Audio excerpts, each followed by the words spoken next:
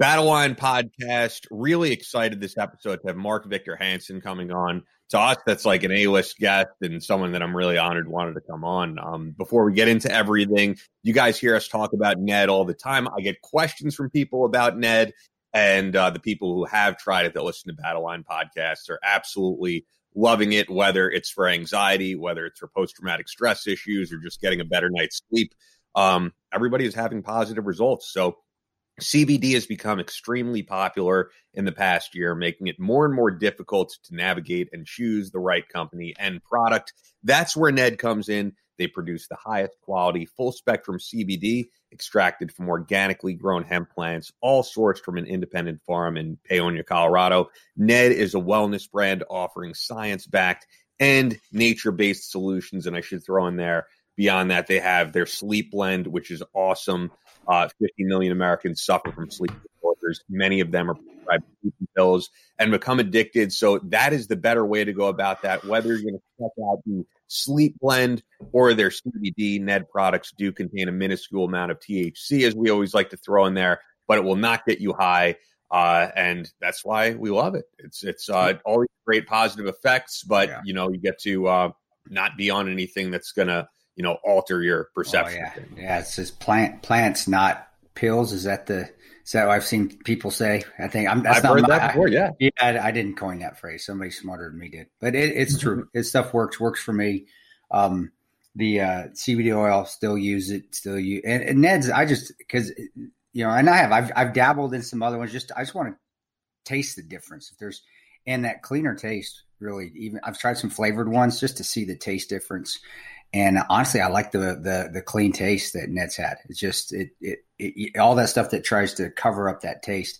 Honestly, I think takes away from it a little bit. So, but it works too. So regardless, whatever taste you like, I said Ned's to me tastes the best out of all of them.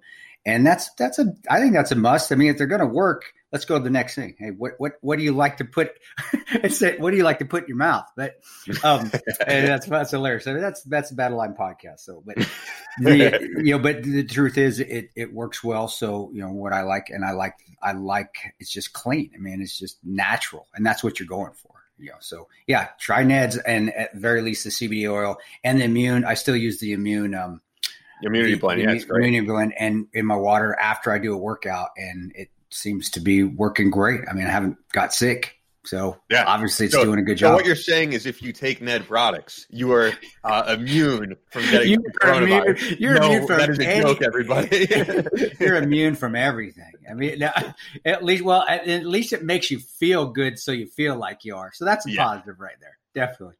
Yeah, just a joke out there. Don't sue us. I know there's people getting sued for putting out at least false claims about products. So no, but it is all of their products are great. And immunity, generally being serious, is important. And building your immune system is something the media doesn't talk about.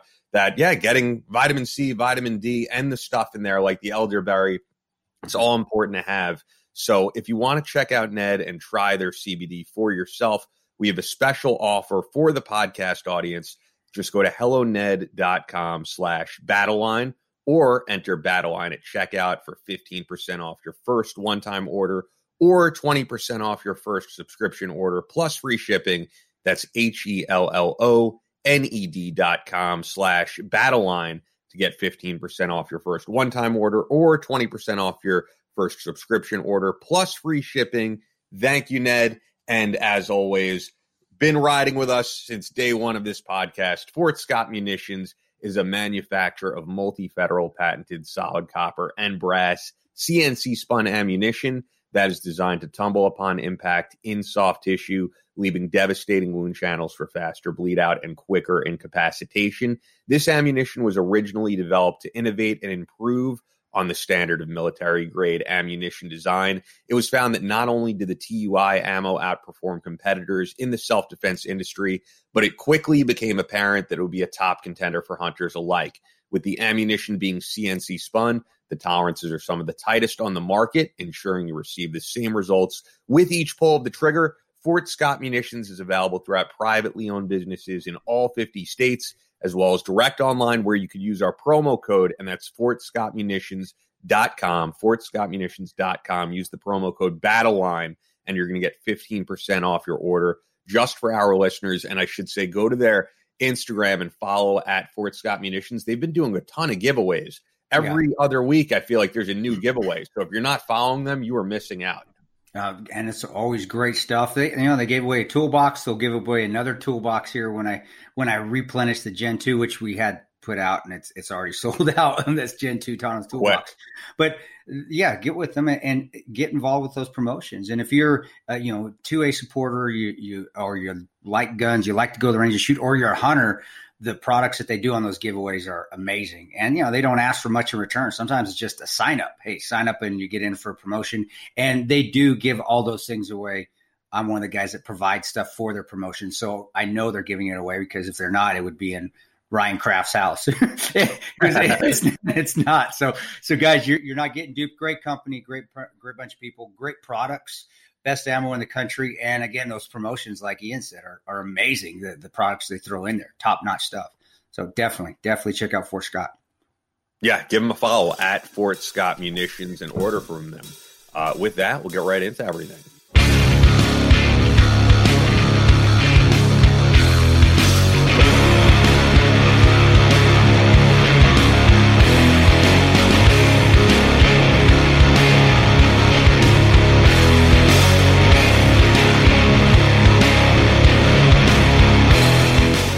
From Omaha, Nebraska to New York City. From planet Earth to extraterrestrial life in space. A podcast with no equal, engaged in unconventional warfare through your speakers and headphones. This is a show about embracing the suck, conquering your demons, and finding God in the face of adversity. Chris Tonto Peranto. Switch is on. Motherfucker, I'm going to shoot you in the face. Ian Scotto. Ian and I have been dating for a long time. You are now tuned into the Battle Line Podcast.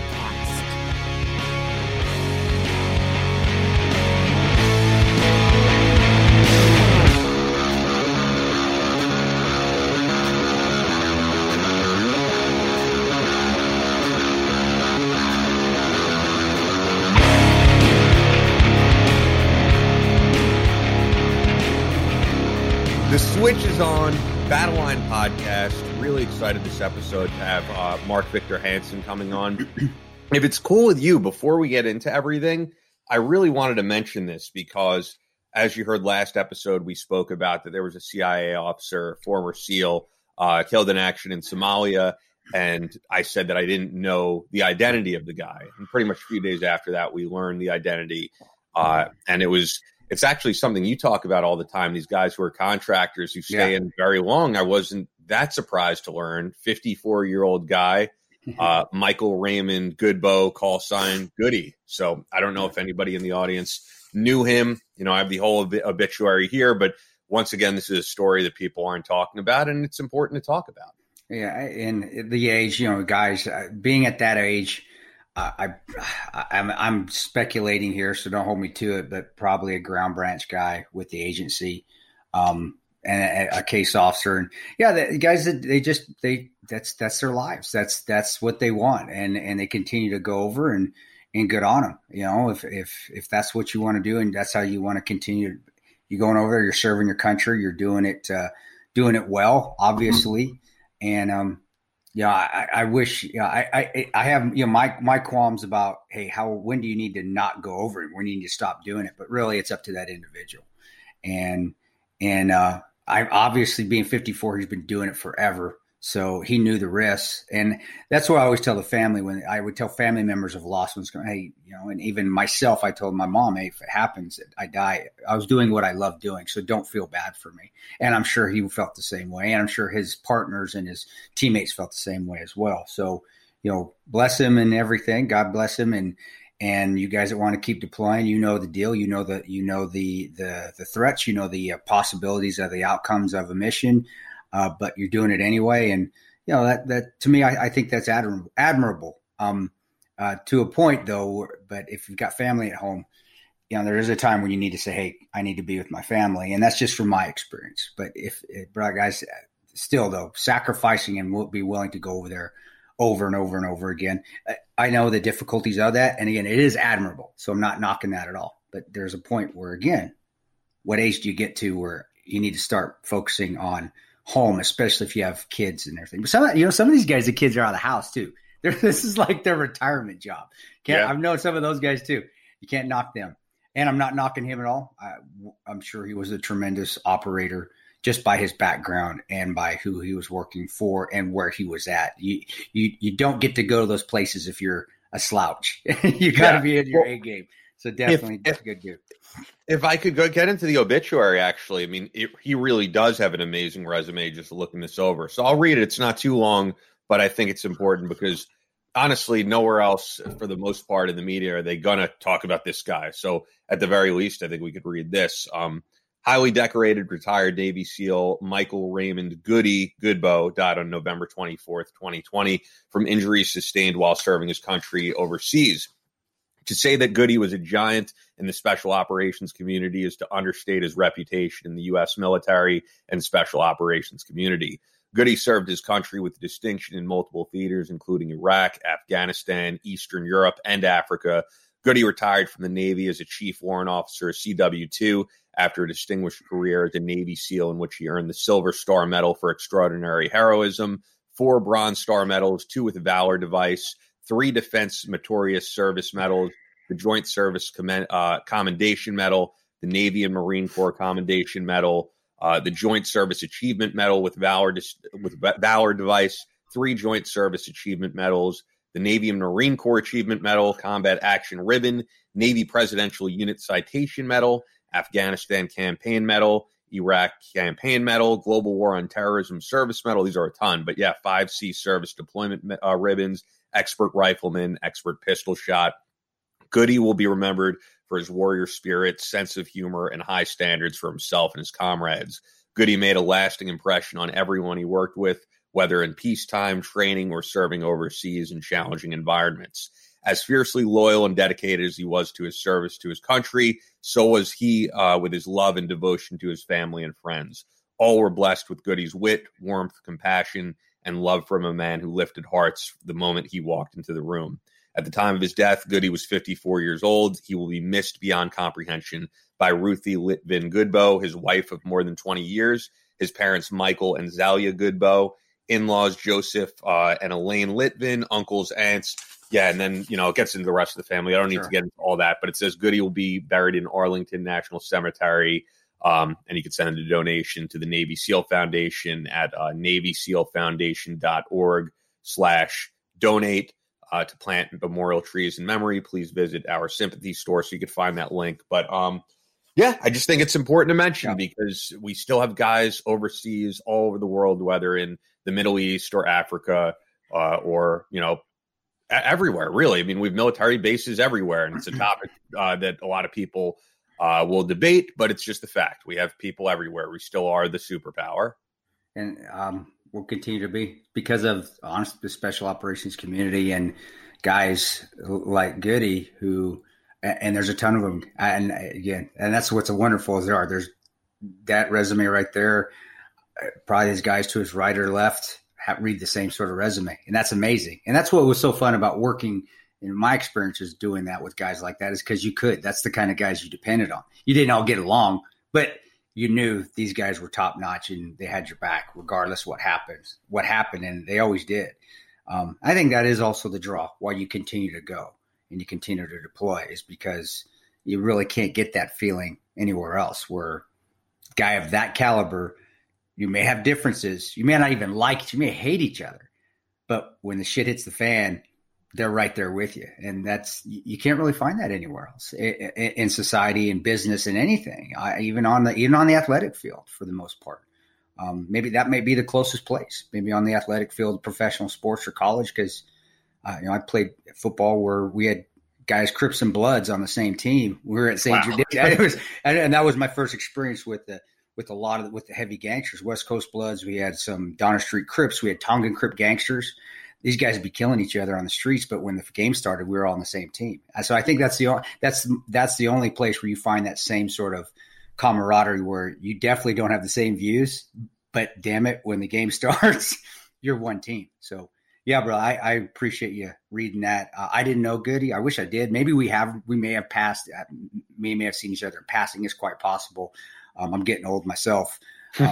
But to you guys that are still deploying, you're up there in the age, getting in the 50s, still do the job great. But man, if you got a family at home, and think about it. Think about it, and think about, hey, is it time to retire? But if it's not, Dale Comstock's another one who can still do the job, and he's up there. It's hard, Dale, but you're up there. Do that as well. Just know what you're sacrificing. And obviously those guys do. I knew it. They know it. And God bless, rest in peace, Goody. And all the SEAL brothers, I'm sure, if they haven't tipped one back, they already did tip one for them. And they always will. SEALs are good at remembering their own. They always are fantastic at remembering and honoring their own. And, as much as I make fun of SEALs, that's one thing I would never make fun of. That's admirable. Extremely admirable. Yeah. Very, very well said, man. And I assume, speaking about where you said the guys that you deploy with, even if there's someone you don't personally like, you're going to fight till the death for that. Yeah. I assume it's got to be even harder if it's someone you do like, because I believe you've said it before, but Glenn and Ty were guys you genuinely liked from what I know. No, the team, Oz and I, we didn't get along. Right? I don't think that's a secret. Everybody that's followed us knows that. Not that we hated each other. We just didn't get along, but it still wasn't hard to go in the line of fire with Oz. I didn't care if we didn't like. He did his job. He was knowledgeable. He knew what he was doing. I think it's harder.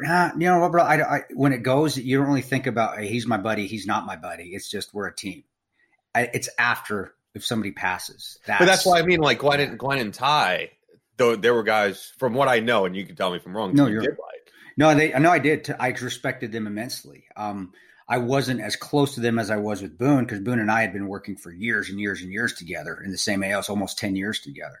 But to say that with Roan dying was any different than I won't give a name out of a guy working in Afghanistan that died that I didn't care for, I didn't like. Didn't mean that was any. It didn't make it any harder because of Roan. They were still both GRS operators, and to me that was still, man, that sucks. One of our guys died. One of our own died. So that's the way you look at it. But I have to say I didn't fight any harder if it was somebody that was with me or somebody that wasn't. To me, they were GRS, or they were Rangers, or they were special operations. We were a team. And then, maybe at that moment when you find out the person died, it might sting you a little bit more because, oh my God, dang, I was really close to that guy. But in the end, it was, man, that sucks. That's one of ours. It's not, It's one of my friends. It's one of ours. And I know those guys are thinking the same thing. It's Goody. It's not, oh man, Goody, great guy. It was like, man, he was one of our guys. And that's how it should be. And that's why it's so wonderful working in that kind of community, brother, because it's whether you're enemies or not, because you can't hang out together and drink together. You're not enemies and I see enemies is too strong of a word, whether you like each other or not. When you're playing Call of Duty or you're drinking or you're out and about, you just have this different mindset. When shit hits the fan, all that bullshit gets thrown out aside, and you're one team. And when somebody dies off of that team, it's a teammate that died. It's not, God, that asshole died. It's, fuck, man, he died, man. Damn it. But you also know how to move on from it, because war's hell. That's just how it is. So.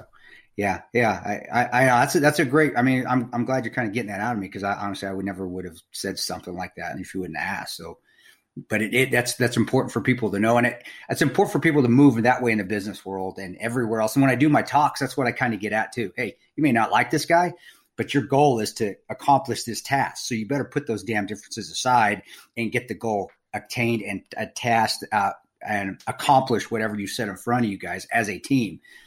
Put your stupid little differences aside. And that's what special operations and working in the community, I think that's what it teaches you a whole bunch better than you can get in just in normal society, is that screw what you guys, if you guys like each other or not, your commander or your squad leader, whoever, excuse my language, but fuck if you guys like each other.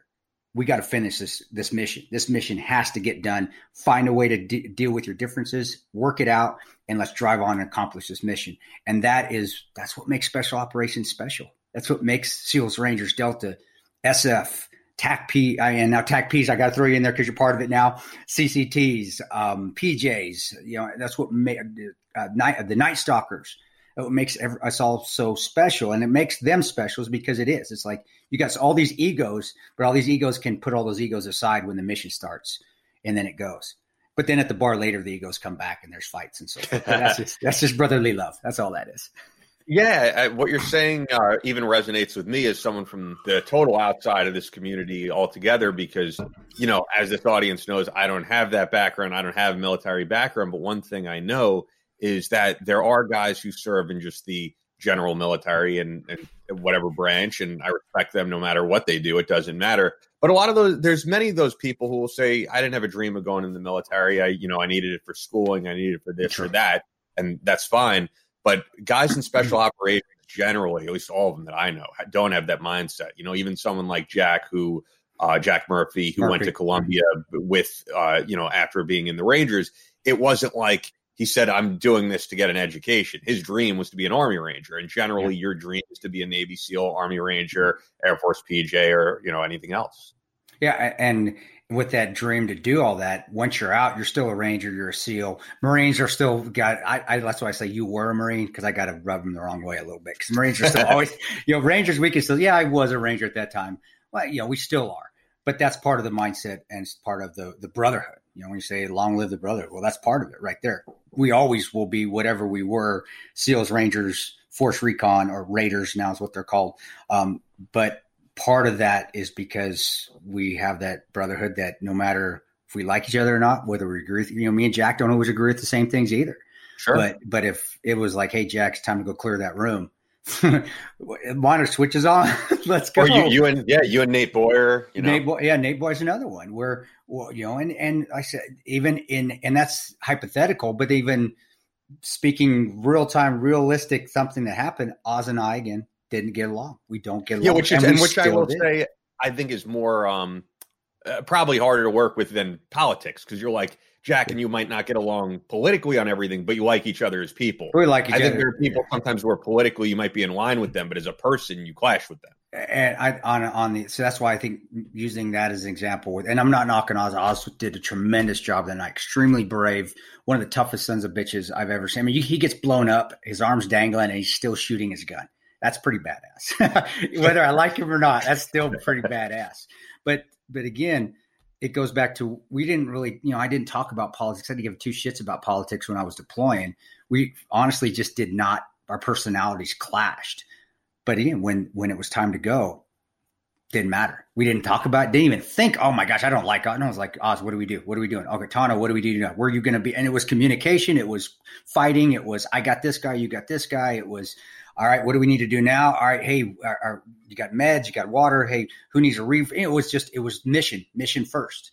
And again, special operations drills that in your head, because if you don't get along, it's like, hey, okay, put you guys in a room, settle your differences now, because we got to get along to get this mission successful. Because if somebody doesn't get along on a team, a platoon, a squad, that's the weakest link. And sometimes all it takes is that weak link for a mission to fail. And if the mission fails, guess what? The weak link's not the ones that are dying. It's the whole group that can go down. And you can't have that, because you don't want one or two deaths, let alone 30 or 40, because some two dudes couldn't get along, couldn't squash their stupid petty differences when it was time to go. It's time to go to work. And that's tremendous. Why I'm adamant to businesses. Yeah, heck yeah, special operations guy, definitely hire that guy, because he knows how to get stuff done. He may not always get along with everybody, but you give him a task, he's going to get it done. He's going to put those differences aside. And maybe you will get one that's lucky that just likes to hang out with everybody all the time. But most times they just want to get the job done and go home. And yeah, I think that's honestly, isn't that what you want in a worker? Get the job done and get the hell out, go home and come back the next day. But yeah, you've been around enough guys and you've seen enough guys in this community. I can already, Ian, and just from me and your friendship, you know how we are, and you know what I'm talking about. And Jack, same way. Luke, same way. Marty, I mean, come on. Who's Leo? I mean, come on. And by the way, shit, they're out there just because you said his name, and we do have to get to Mark. But yeah, sorry. We are. Sorry.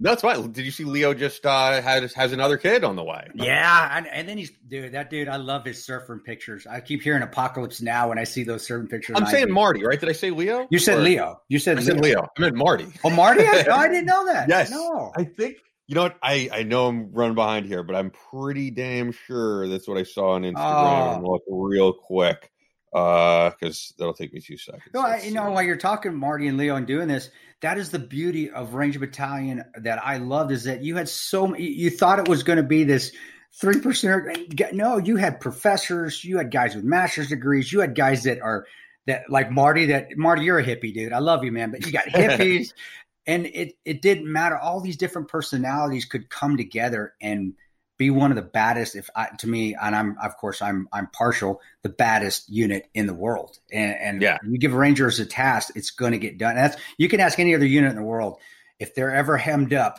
and they hear Rangers battalions coming to help, they know that they're going to get saved, that their guys are coming in to fucking squash shit.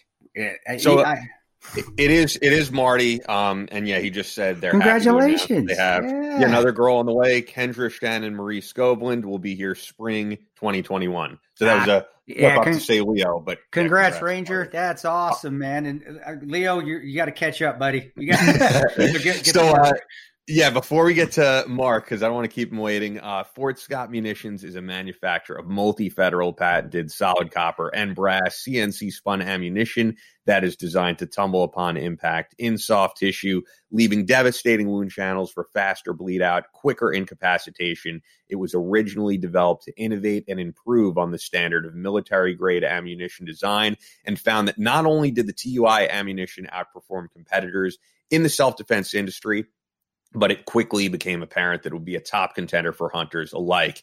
With the CNC spun ammo, the tolerances are some of the tightest on the market, ensuring you receive the same results every time you pull that trigger. And it's available through FortScottMunitions.com with our promo code BattleLine for 15% off your order. Only available to our listeners. And those guys are proud supporters of the podcast, of Chris and BattleLine Tactical. With that, Mark Victor Hansen. What's happening? Doing, hey, good morning. Good morning. We're excited to be with you. Oh, I thought your wife was coming up. Yeah, well, she's much more beautiful than I am. I'll leave that one alone, man. That's for you. That's you are kind of sexy though yourself, especially those glasses. I think you said his wife. Military guy. 2 days in a row that I got yesterday. I said I was good looking. That's hilarious. But you're so cute. He said he was adorable. He is adorable. Look at, he's still got the high cheekbones and everything. It's got the little dimple there. You're like, what are you? Parents,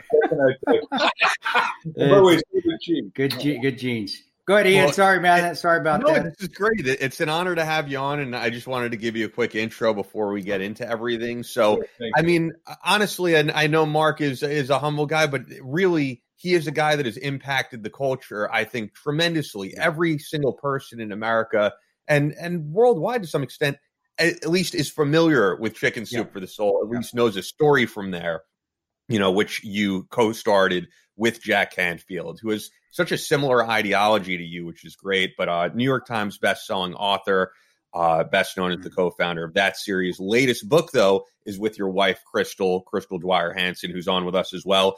Ask the Bridge from Your Dreams to Destiny. I think I think an interesting way to start this really would be, I think right now we're living in a time where a lot of people are filled with worry, panic, and what you've been doing for the past, I don't know how many decades, is really inspiring people, keeping them positive, believing these concepts of visualization, just like your new book, that if you ask for what you want to the universe, it will happen if you really practice it. So I'm just wondering, because I'm younger, do you feel like now more than ever, this is a message people need to hear that, I just think we're, I guess the term would be vibrating at a very low frequency right now, and people need something to lift their spirits. Boy, you hit it slam dunk on, because people don't get what they deserve.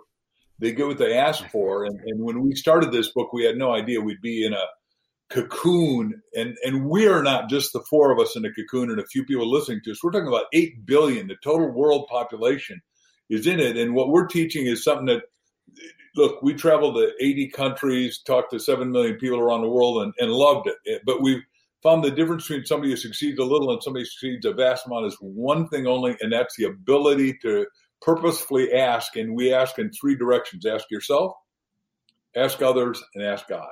And it's working. And the results that people are getting in a few months that we've had the book out is just going to the top, because the second subtitle of Ask, the Bridge from Your Dreams, Your Destiny, we think everyone has a great destiny. It's unfulfilled, and our destiny is helping others find their destiny and encouraging them to it. Well, I had my pastor. I remember asking him. I was growing up, and I wasn't getting what I was praying for. He says, "Are you praying the right way? Then what do you?" And so, when you say, "Are you asking and ask God?" I think that's one of the issues, is that we really don't know how to pray the right way. Are you being, so when I do, I ask what you do, pray and ask for something that you want. Don't expect it. Don't know when you're going to get it. But also, are you doing it with humility? Are you doing it because of your selfish pride? And, I did read Chicken Soup for the Soul when my mom was a teacher. She made me read it. I'm going to say I wanted to. She made me read it. I had to. But it did, because of the normal stories. It was somebody like at that time. Now I'm a lot weirder now, so it's not like me anymore. But war will do that to you every once in a while. But it was people like, oh my gosh, I can relate. These are just normal people with their stories, and it all ties in, because it all ties into Christianity. But I guess I'm getting to a question, is 2 questions with the first book, using just everyday people, which inspires. How did you come up with it? Because that was new. I believe that was kind of a new idea. It helped me with that one, because when the book came out, I wasn't an avid reader at the time, because I just wanted to be outside playing. But also, and because you expound on, give people an idea, advice. I know you're not a pastor, but how to ask. What's the right way to ask God for something without throwing in your selfish pride? Because I did. And honestly, I didn't get those things because they were selfish. They weren't stuff I really needed. It was those material things I wanted, not stuff I needed. So maybe can you expound on that a little bit, of that question? I'm all over the place. This is me for the next hour, so you got to get used to it, guys. But can you help me with that a little bit and educate me, because I do follow you, and I do. You are I pattern some of my speeches watching how you do your thing, Doc. So tell me, educate me, man. Both of us want to answer, and first of all, I think you asked 3 things, not one. And first of all, I want to compliment your mom, because Dr. Canfield and I champion different books, and Jack's great, but I champion Chicken Soup of the Teacher Soul, because I was a university professor, and Jack was an elementary education teacher, even though he graduated 3rd in his class at Harvard. And boys, if I graduated 3rd in my class, then I graduated at Harvard. I couldn't have gotten into Harvard, so that's that part. Ask for, from a spiritual point of view, Timothy says, if you ask and receive not, it's because you ask amiss. And we're saying, ask yourself, ask others, and ask God. And let's just go to the deep part of the destiny. And Crystal's going to talk to this more, because she is a clinical hypnotherapist, is one of many degrees. But we're saying, look, you got to find your destiny now, especially because we're all cloistered down. And right before you go to sleep, the most powerful thing you do to your subconscious is 400 times say, God, what's your destiny for me? God, what's your destiny for me? God, what's your destiny for me? Because everyone listening is hanging on by their fingernails, and we've both been there at different times, and then we'll talk about our pain like you guys have, is that everybody's got to understand we got to pivot right now, and we've got a destiny. It's glorious. It's big. It's opportunistic. It's hopeful. Yeah. It's helpful, and it doesn't have to be selfish. Do you want to add to that, Hy? Well, go ahead. I mean, if you have any comments. No, I agree with the opportunistic. And we talk about this on our show, Ian and do right now. This is the time for opportunity to better ourselves, because we're kind of at a pause. So I understand that. I feel that, and I expound on it, because the questions I'm asking is stuff I want to know. I don't care if the listeners want to know it. I want to know. I want to know. So yeah, how do I become better, and how can I have this opportunity to improve myself even? Maybe somebody can learn from my excuse my language, my dumb ass. But if you can help me out, yeah, please expound on that, because it does help me overcome some of the trials and tribulations I'm still going through at the moment. Yeah. And I think it's important to back it up a little bit. And we start the book talking about how we come in as children. We come in as children into this world straight from God, uncorrupted, beautiful, unashamed to ask for anything. And literally, we want to know everything. We want to know who, what, when, where, why, how. And we want to also ask for more and more and more. And that is a beautiful thing. That is an uncorrupted spirit wanting to grow and to learn and to evolve and to experience this beautiful life that God gave us. But over time, depending on how we were parented or how we, school went for us, whatever teachers we had, our jobs, military, all of these things that started to kind of shut us down in our curiosity, in our desire to want to know more. It's kind of like only ask if you're called on, or, you've asked me too many questions. Can you just be quiet? And so over time, that kind of gets crushed out of you.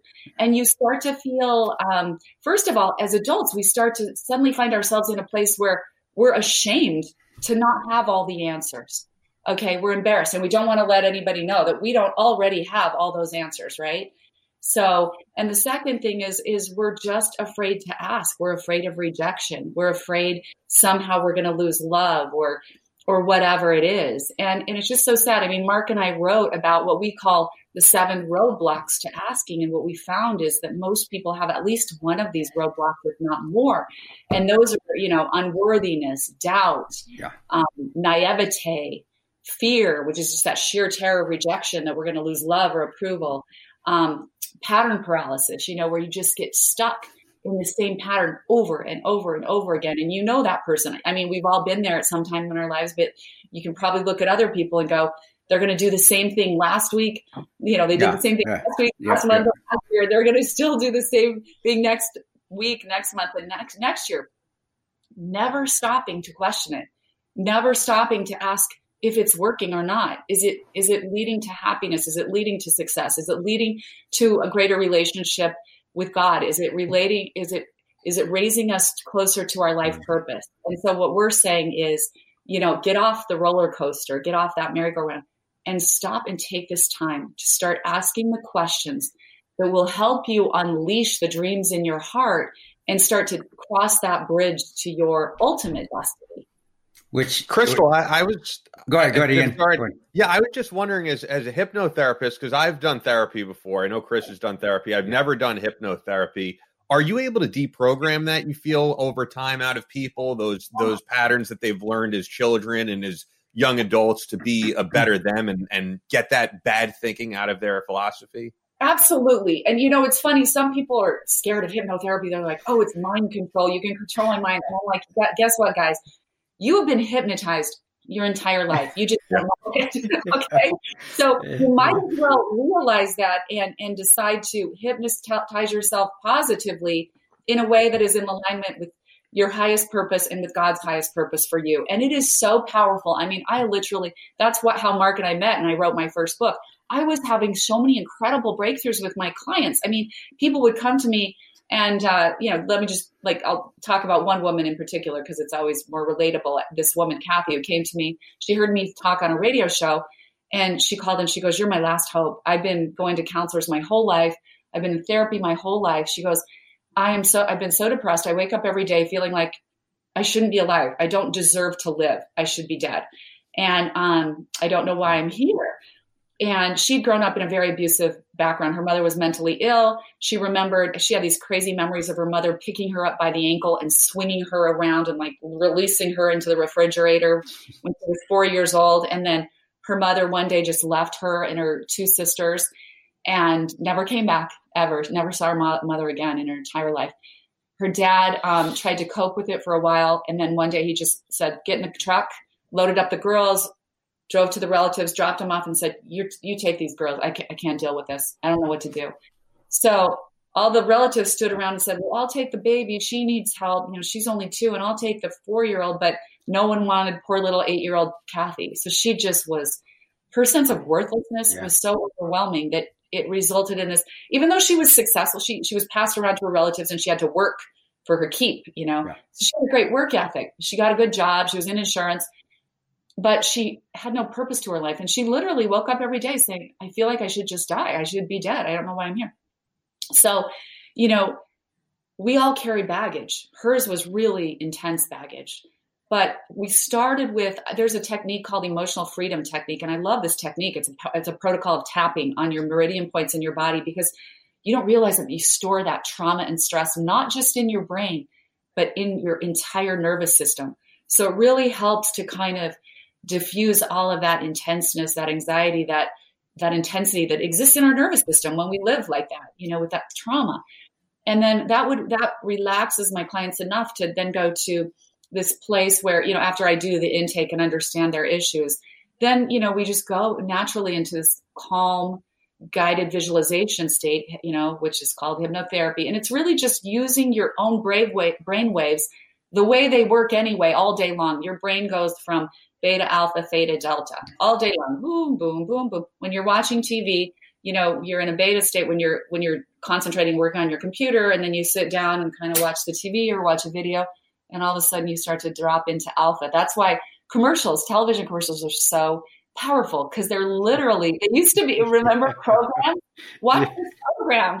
They're programming you. Yeah, I keep remembering the movie They Live with Roddy Piper. That's when you say that. I can't, they're programming you, and you're just not seeing it till you put on the sunglasses, and then you can see it's all just, they're trying to put your mind into, these aliens are trying to take over your mind. It's great. But no, that's my simple way of putting that all in perspective. But that's true. As being a veteran, and being deployed for a lot of years a few incidents here or there. When you get with veterans, because we do have a good veteran listening base, how do you deal with that? How do you handle, especially those that I'm not going to say his name. I had another buddy that committed suicide last week. So we do have some, and I know there's probably one out there that might need some help. And this is an opportunity for us here with you on to speak to him. But is there a way that maybe you speak differently to a veteran that has seen a lot of war, a lot of death, or have lost buddies right next to him? A very specific. It is hard. It's hard to see a mortar hit your friend and fight through it. And I've been able to handle. I have a great family, and I've been able to deal with it because of books, because of me writing my own books and stuff there. But those that don't have those outlets or don't have that good base, what can you tell them? How can you help them? You have to have an outlet. You've got to get yourself help, because, life is stressful enough. I mean, we all need this kind of help, right? Yeah. We go through these pitfalls and problems and setbacks and devastations all the time. And just from that, we need to reset ourselves, and depending on what baggage we're carrying around from our childhood. But then you go through something more traumatic. I personally haven't worked with a lot of veterans, but I would love to, because I already know if God gave me any gift, it's to, like, when I sit with someone, I can start to sort of relate and feel their pain, and but not just feel their pain, feel the pathway through it and kind of out of it. And there are a lot of things I would do to recontextualize the whole experience. You know what I mean? And then release it. The recontextualizing and neutralizing is so important. Okay. So that you don't carry around these incredibly emotionally charged things, these emotionally charged memories, that you can actually then have a memory that is more neutral and has a better context to it. I agree. I've been able to do that with mine. Even the horrible things to me have been like, wow, I got to experience that. How awesome is that? Not that it was an awesome event, but it was, whoa, those lights, that explosion, that blast, that smell, that you don't get to experience that anymore. So that's what luckily for me, I've been able to do. I'll be honest, the movie, I think, kind of helped that. It really did. It was hard to do the movie, but at the end of it, it's like I'm watching it going, man, I got to experience that. That's not a negative. That is awesome. It's just hard to get guys to think that way. And Doc, I don't know, if you've had anything that you've had to do, especially over your speeches over the years, if anybody's come up to you and said, veterans said, hey, what can you tell me? I've had during my speeches, I've guys go, hey, it was awesome. Can you help me with this? And I do my best, but I'm not a medical. I'm not in therapy. I'm nothing. I'm just a knuckle dragger that's seen a few things. But could you give any advice? Yeah. 2 or 3 quick things. First of all, thank you for serving, and thank every veteran out there, because that's what keeps America free, and freedom is not free. No, sure. All that. Sure. And we've done a lot of stuff with Lieutenant Dan, who everybody knows does a great show, and he had us down at Fort Bliss with all the wounded warriors, and it just we fell in love with every one of them, and we back when before COVID we were hugging all of them. And you gotta watch out for those guys at Bliss anyway when you're hugging, COVID or not. There's some dirty guys down there. And they know I'm talking about. They're laughing right now. They're not hurt. Like, yep, Tano, you're right. You're right. Okay, I just had to put that out there for a second.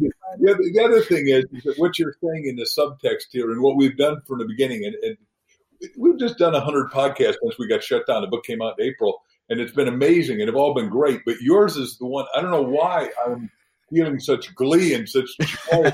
It's a smile. It's my smile. It's looking at you. Anyhow, the point is, I think that's what everyone needs right now.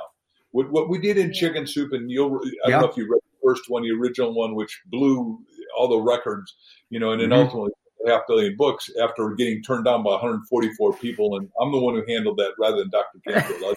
It's got to be clear that I'm the salesman since I was 9 years old. And God bless Jack. I need him. He's a genius. The point is it? I think we need more laughter. The first thing we did, one of the first stories in Chicken Soup, is that your endorphins run on laughter, and everyone needs that. And what we're really dealing with here is either you're evolving, going up to your destiny, or you're involuting, which means you're going down. And the point is, when you're laughing, when you're open, you go to the higher states of consciousness that Crystal's talking about. And you too, forgive me, I'm not ever, the old Robin Williams, and I'm not laughing at you, I'm laughing near you. Yeah, no, hey, you laugh at me all you want. I laugh at Ian all the time. He laughs at me too. I don't know you. No, I'm very thankful for you guys. But what I'm saying to the people now on a serious note is listen to some humor, listen to some uplift. When I went bankrupt and lost $2 million in one day, and I went bankrupt so fast, I checked the book out of the library because I'm scholarly, and it says how to go bankrupt by yourself. And so I asked myself, for 6 months, I'm sleeping in front of another guy's sleeping bag, and I want to ex-nate because I thought my self-worth and my net worth were the same. And I kept asking myself, what am I supposed to do? And it finally came to me. I asked myself, and it said, you're supposed to talk to people that care about things that matter, that make a life-changing difference. But this time I'm living in Long Island, Hicksville, Long Island, New York, literally. You realize you're right. That's right near where I am. I'm in Manhasset right now. Oh, and I train people at a gym in Hicksville. Yeah. So you got. I used to go there to buy clothes once I made a little bit of wealth before I got it. Oh yeah, the Americana. I always think of. I'm totally off on a different tangent. We'll get. But whenever people hear Billy Joel, "Are you going to cruise the Miracle Mile?" I'm like, yeah, that's right where I live. That's what he's talking about. Well, by the way, so awesome. Thanks. I want to finish my story, but then we'll go back there because I want to take her there, and we want to go to, Sagamore Hill and Willworth Estate and all that. Anyhow, the point is, and unfortunately, the governor is out to lunch, as far as I'm concerned, and shut down the damn place. Back to it, I'm bankrupt. I go to my 3 roommates, and it's miraculous because I said, hey, you guys, we're having breakfast. I'm asking you, do you know anyone that's young, not a lawyer, not a doctor, not a celebrity, not a Broadway star, that is speaking and making money? And the guy miraculously said, look, here's a ticket. There's a real estate meeting and happened in Hauppauge, Long Island, New York. You know where that is. The only little thing I had is a little beat up $400 pitted window, permanently air conditioned Volkswagen. I raced my little butt out there, watched this guy, Chip Collins, who became my best friend and mentor, 3 hours, mesmerize the audience. I'm sitting there, and afterwards I go up and I ask him, I said, can I buy your lunch?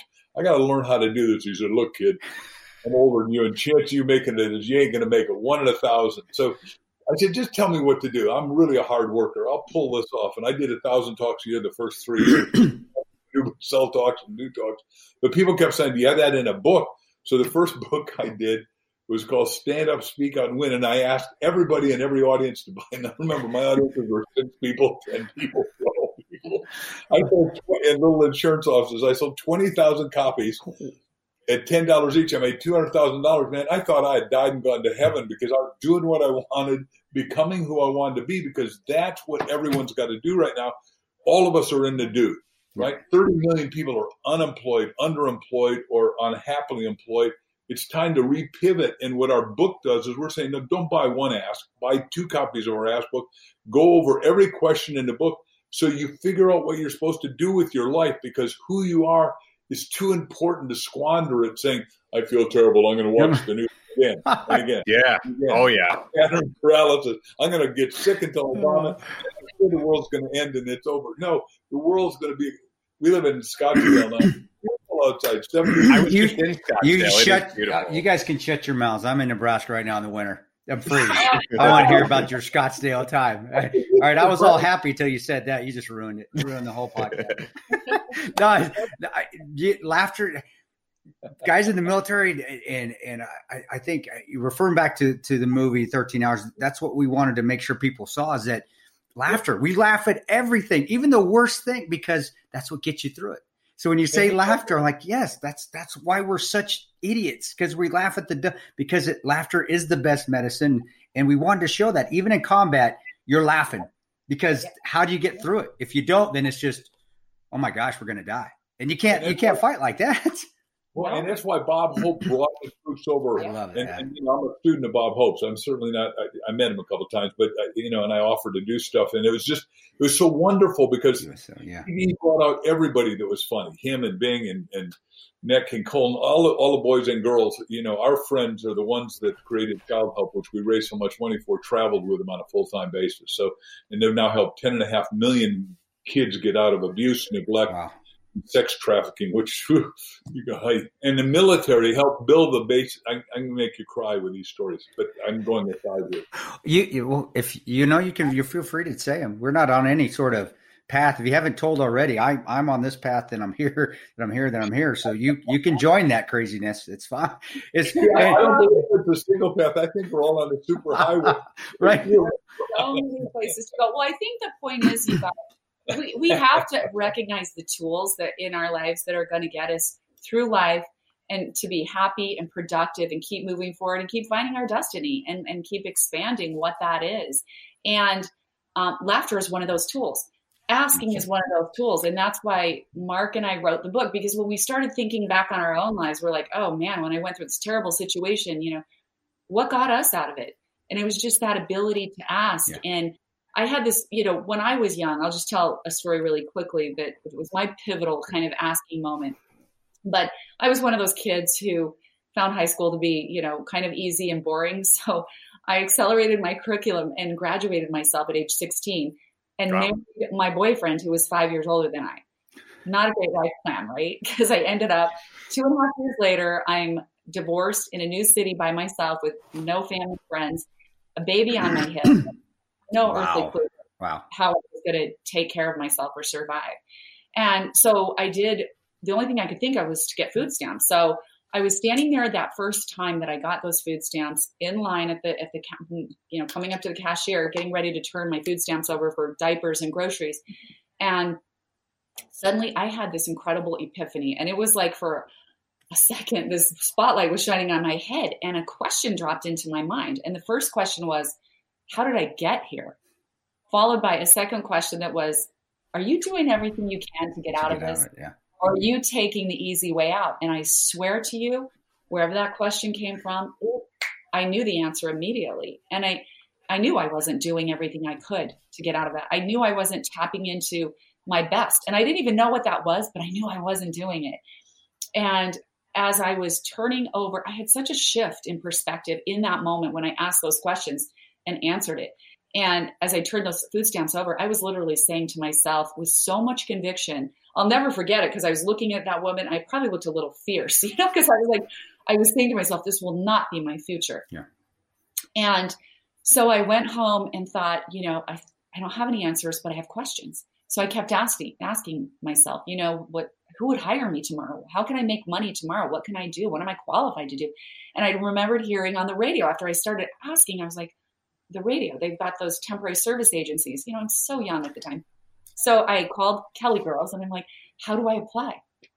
Asked them how to do it. They said, fill out the paperwork. And I had worked in high school. I worked at, the cool clothing store that we had in our town. And I worked at my dad's law office. And I worked at when I was 14. I lied and said I was 15. And, so I filled out the application, and pretty soon they're like calling me and giving me opportunities. You can work for this job. There's a 3-day assignment, a 2-week assignment. And I started doing all these cool jobs, like filling in at attorneys' offices and, doing sales at conventions and things like that, setting up booths at malls. And I started learning a lot about myself. And I learned that I really love business. I loved sales, especially. And I love working with people. And so I decided to put myself through real estate school. And in the meantime, I had some people approach me and say, you should do some modeling. So I thought, what do I have to lose? I went into the agency in my town that was the biggest agency. And I asked them if they'd sign me. And they made me walk the runway. They're like, well, can you walk the runway? And I was like, I don't know how. I can walk the runway. The hell out of the runway. You should see me, my hips back and forth. I mean, they're not as good as they used to be because I broke them a few times. But. Yeah, but you know, those moments, like I didn't know what I was doing, but I did it. And I ended up doing some television commercials, which went national. So literally, you guys. That's awesome. A year and a half later, from the time that I was turning over those food stamps at the cashier, getting eviction notices every month, a little more than a year and a half later, I am now a licensed realtor working for the biggest home builder in our valley. And I became the number one realtor because I was working really hard. And I was getting royalties, like residuals from my television commercials. And so I often thought back about that moment where I was like, it would have been so easy because it was a tough time to just slide you could just quit. Really, you could have just quit and said, this is my life. I was so young. How could I do this? No one there to help me.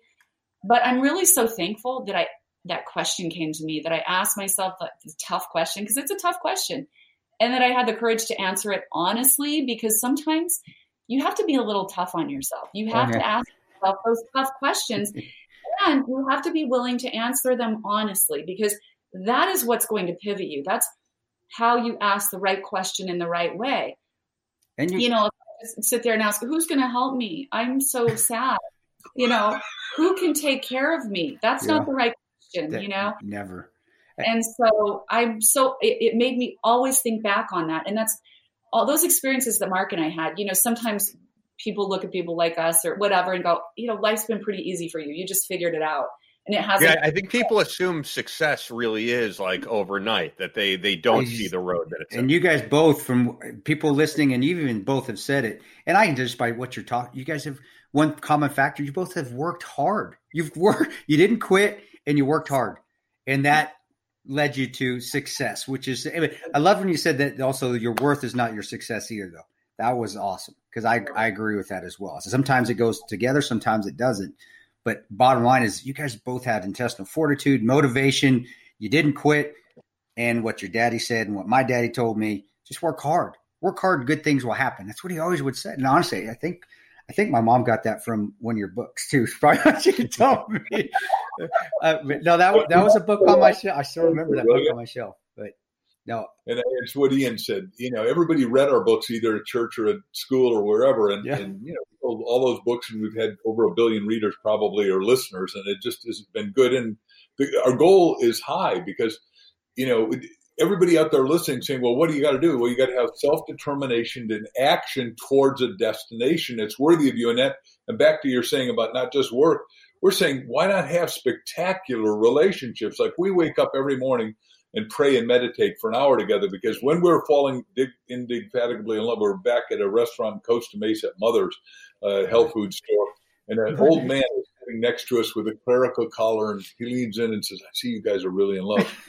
Can I tell you how to stay married? And you go, okay, God, you're really sending these people. I know, just keep it up. Not even trying to hide, just obvious. Yeah. Okay. Yeah, he says, I'm 93 and I'm head of Billy Graham Ministries for the last 7 years. And I go, oh, I got goosebumps telling you that. Whatever this brother says out of the cloth, I'm going to listen to. And he says, here's what you guys got to do. And nobody knows this. And I go, now he's whispering, and I go, okay, what is it? Okay, I'll whisper back. I'm easy. He says, you pray together out loud every day. And now I'm going to let Crystal answer that. Well, no, it was really interesting because I'd prayed my whole life, but more like prayed at church, prayed by myself. But I never, because I was married before, my husband and I never prayed together, like intimate, like that. Sure. That way. And I was like, wow, okay. And so we were like, let's just do that. And I don't think Mark had with his ex-wife, like prayed with her. And it's really a new level of intimacy, intimacy with God and spiritual intimacy. And that's what's so important about it. It's the most important intimacy you can have, I think, with your partner. Is it also finding something in common? I mean, it's something that you enjoy doing, which can be anything, but that in particular, because it's prayer. Because you're right, prayer unless you're at church or saying prayer at a dinner table together as a family, right. It is a private thing. It really is. I mean, I'm even thinking going, man, I've never done that with my wife. And when I think about it, I'm like, God, that would feel uncomfortable at first. Yeah. And was it a little uncomfortable at first? Or it's like odd. That's People who pray their whole lives. It was a little odd, but it's like, it does create a higher level of more important type of intimacy, which is that spiritual intimacy, which is what keeps you together, because that's the highest, that's being intimate with God together. Sure. And, it's just really remarkable. It keeps you on a higher path. And so we never miss it now. And now it's just like super comfortable. We're just like, that's we've never heard anybody say that's awesome. Ian, I've never heard that before. No, not on the show. No. And I think God sent that guy. So two hitchhikes in that. Number one is I did Chicken Soup of the Soul Bible, as you guys know, but I want to go back one stage and then do that and tell you the outcome for every veteran listening. But when we did Chicken Soup, we couldn't get on the bestseller list on New York Times. I was selling 20,000 a week, which is I would have been number one then. I call up the lady because Jack said, "Do you have the guts to call her?" I said, "Hell, she's a person. I'm going to call her." Yeah. She said, "Sir, this is the New York Times. We don't do multi-author books." I said, "Really?" She said, "Yes, I told you." I said, "Are you absolutely sure?" She said, "I'm sure." I said, "Lady, you do the Bible. It's got 66 books, and if we add maps, there's 720. Your Jedi mind trick. Oh my gosh, you're doing all. I got you. Yes, you will. You will put hers on that.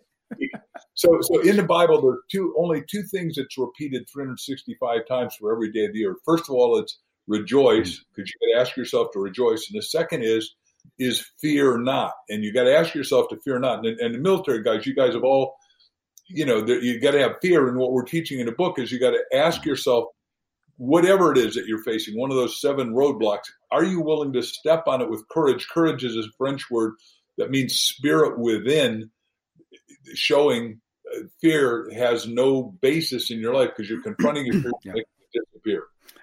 Yeah. Go ahead. No, I'm sorry. You know what I wanted to get into, because it goes back to something Mark was saying earlier, but you were talking about people kind of programming the wrong things into themselves, and they need to laugh. They need to do something inspirational. We talk about this on the show all the time. I think that especially right now, people have limited time. They're at their job 8 hours a day. And when they get home, you're right. They are watching the news. They are logging on Twitter. They're totally involved in whatever drama is going on. And I've realized, and I know Chris has realized, it's really never ending. I think people thought, all right, after the election's over, then I could work on myself. And now it's like, but I am so tied into this election fraud stuff now, and it's going to keep going. There's going to be something new. So what do you tell people when they say, well, I don't want to bury my head in the sand. I want to stay informed. And, what do you tell them that they should spend those hours on something positive, on something that's going to enrich their life rather than drag them down? Moderation, if they still want to watch that, which I don't watch it all. I turn it off. I used to be on it all the time. I don't even know. But yeah, where's the moderation come from? What's some advice? People can't do what I do. A lot of them can't just turn that stuff off. They got to have it. But so I'm not the person to ask for that. Yeah, that's why I was asking Mark. Yeah, thanks. And Crystal. No. Okay. Oh wait, I thought I've always feel like I'm the guest. I'm sorry, I keep forgetting this is my show. This is our show. You're not like my show. That's awesome. Oh my gosh, that's fun. My show again. I'm coming back, and then you talk over me the whole time on your show, if that's okay with you guys. I can do that. When I was bankrupt back in Hicksville, Long Island, New York, I literally shut off the media. I stopped reading the New York Times, which is what we're saying now to people. 15 minutes is all the negative that you can implode into your head without exploding negatively and going, oh, I can't handle it. I want to take out on somebody or something. So the point is, read something positive, whether it's, and I hope it's one of our books, and starting with Ask, of course. But I've written 312 books, so you got a lot. But there's also every audio, every video, and it's all on YouTube. And there's really good positive stuff out there that can give you what Zig Ziglar, my old colleague, I did a lot of seminars with, a check up from the neck up, because from the neck up, you're going to go up, and then you're going to add. Right. I just wanted to say it's so important that we're talking about this, you guys, because when we listen to this constant, barrage of news that makes us nervous and uncertain and upset, we're actually putting ourselves in a state, and we're putting ourselves in a terrible state. A state of fear and uncertainty. And in that state, our brain doesn't work well. It actually creates unwellness in our body. We can get sicker. It compromises your immune system when you're in that stress all the time. And so you simply cannot stay in it. So you have to have you have to stay informed. I get it, because we want to too, but like cluster it in one little pocket of the day, either in the morning or night, sometime that makes sense, or in the middle of the day. Don't do it late at night though. Don't do it as you're getting ready for bed. That's the worst time to listen to that type of news. I'd rather, be in the morning or maybe at lunchtime or something like that. But then you have to do these other things that get you out of that state. And these things apply even when this horrible news isn't going on, because life is challenging sometimes. So you need to read these inspirational books. I mean, a book like this can, and I'm not just saying just because we wrote the book, I mean, it can literally put you in a totally different state that gets you thinking on a track that starts to expand your mind and expand your possibilities. And instantly all of your chemistry changes in your mind. You start to flood, positivity and possibility, and all of those things, those thoughts create chemicals in your brain. Candace Pert wrote the Molecules of Emotion. It's one of my favorite books, but she talks about that very thing. And she was nominated for a Nobel Prize for her work. Literally, when we take these positive things in and focus on all of this stuff, the good stuff, it will create positive chemistry. Our brains are like a pharmacy. So what are you going to create in your pharmacy today? Are you going to create a bunch of chemicals that will make you feel happy, positive, enhance your health, enhance your immune system? Or are you going to put yourself in a state of panic and uncertainty by watching the news all the time, right? Yeah. It's super important. And even little things like one of the things I do that I have to do, I subscribe to this Reddit channel that's a bunch of silly dog and animal stuff. Reddit. Because that is one thing for me when I see like these crazy little things where like a dog like pulls a cat in and he's going like this or something. I just sit there and watch it. Instantly, I can feel like these great chemicals going through my body. Like, that is so cute. And I'm laughing. So things like that, things like reading a positive book, things that'll give you direction.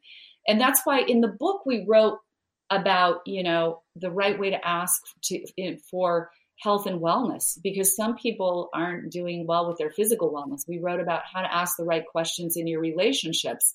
So to make your relationships more fluid, more happy, more wonderful, you've got to ask the right questions. And we get tons of questions in there that'll start you on the right path to recognizing the things in yourself that need to change, and then how you need to support each other by asking the right questions. And then your career.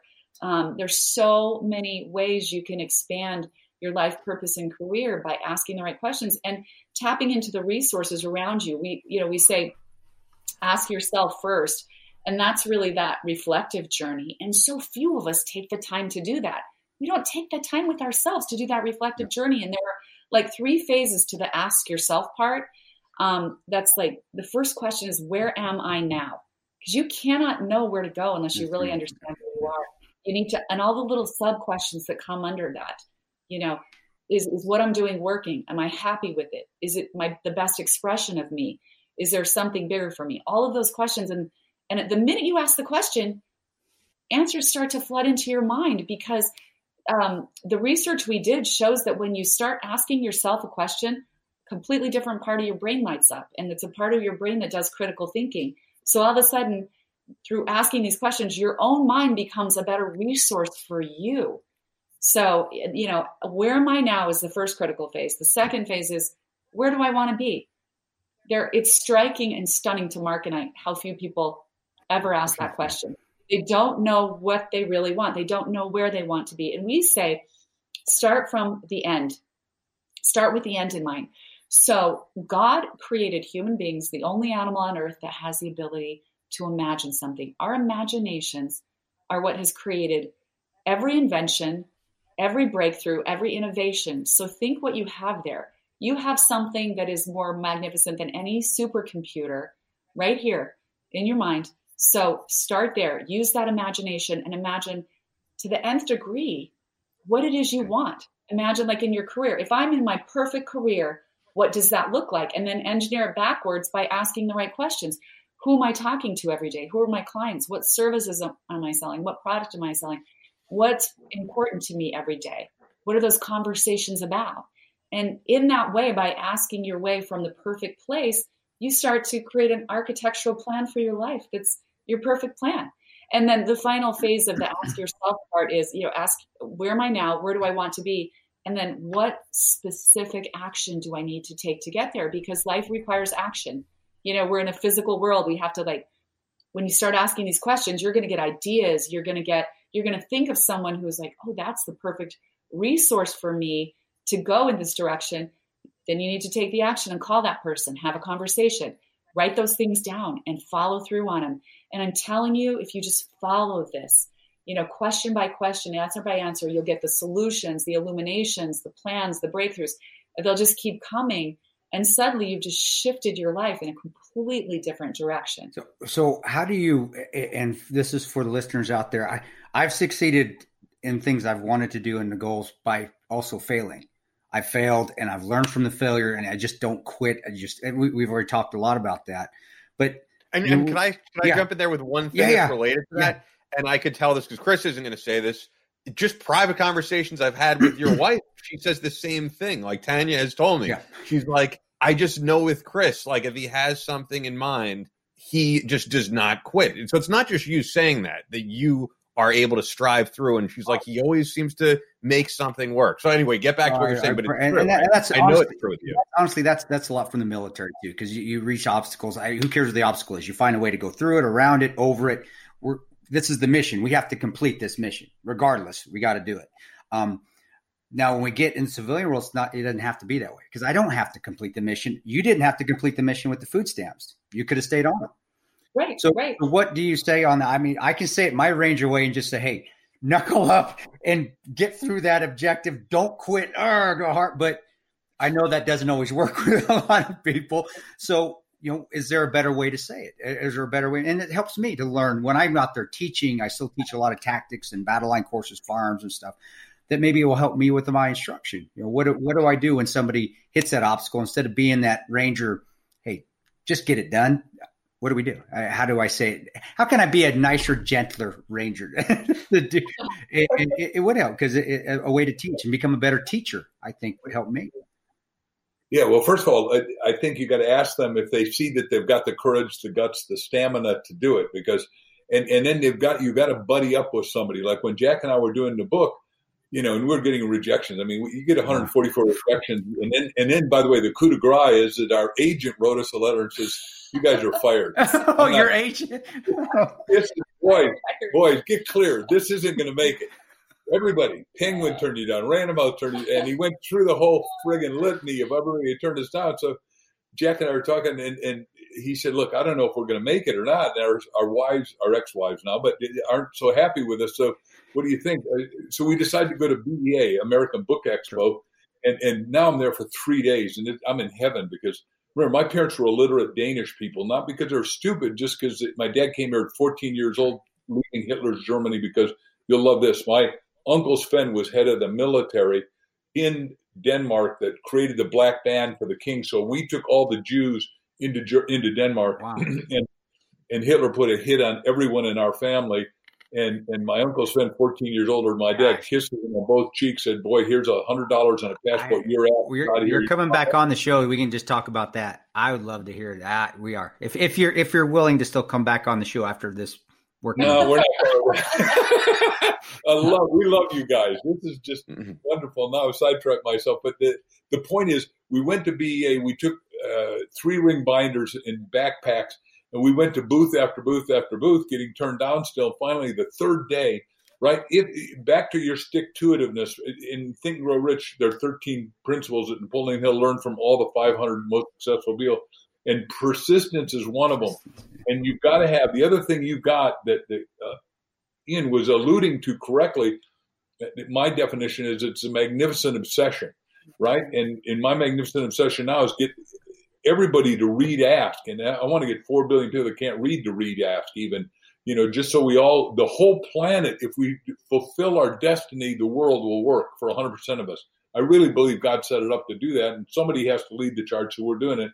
And there are a lot of people that tell me, you can't do that. And I go, no, you can't. I've decided I'm going to do it. So it's done already. Yeah. We're just back to Crystal's thing about the 3 phases. We're going to take the action and catch up to it. And like I said, I'm going to live to be 127 with options for renewal. So, I got plenty of time. Oh, I love hearing it, because it always, people that are successful and happy, I think, is being successful.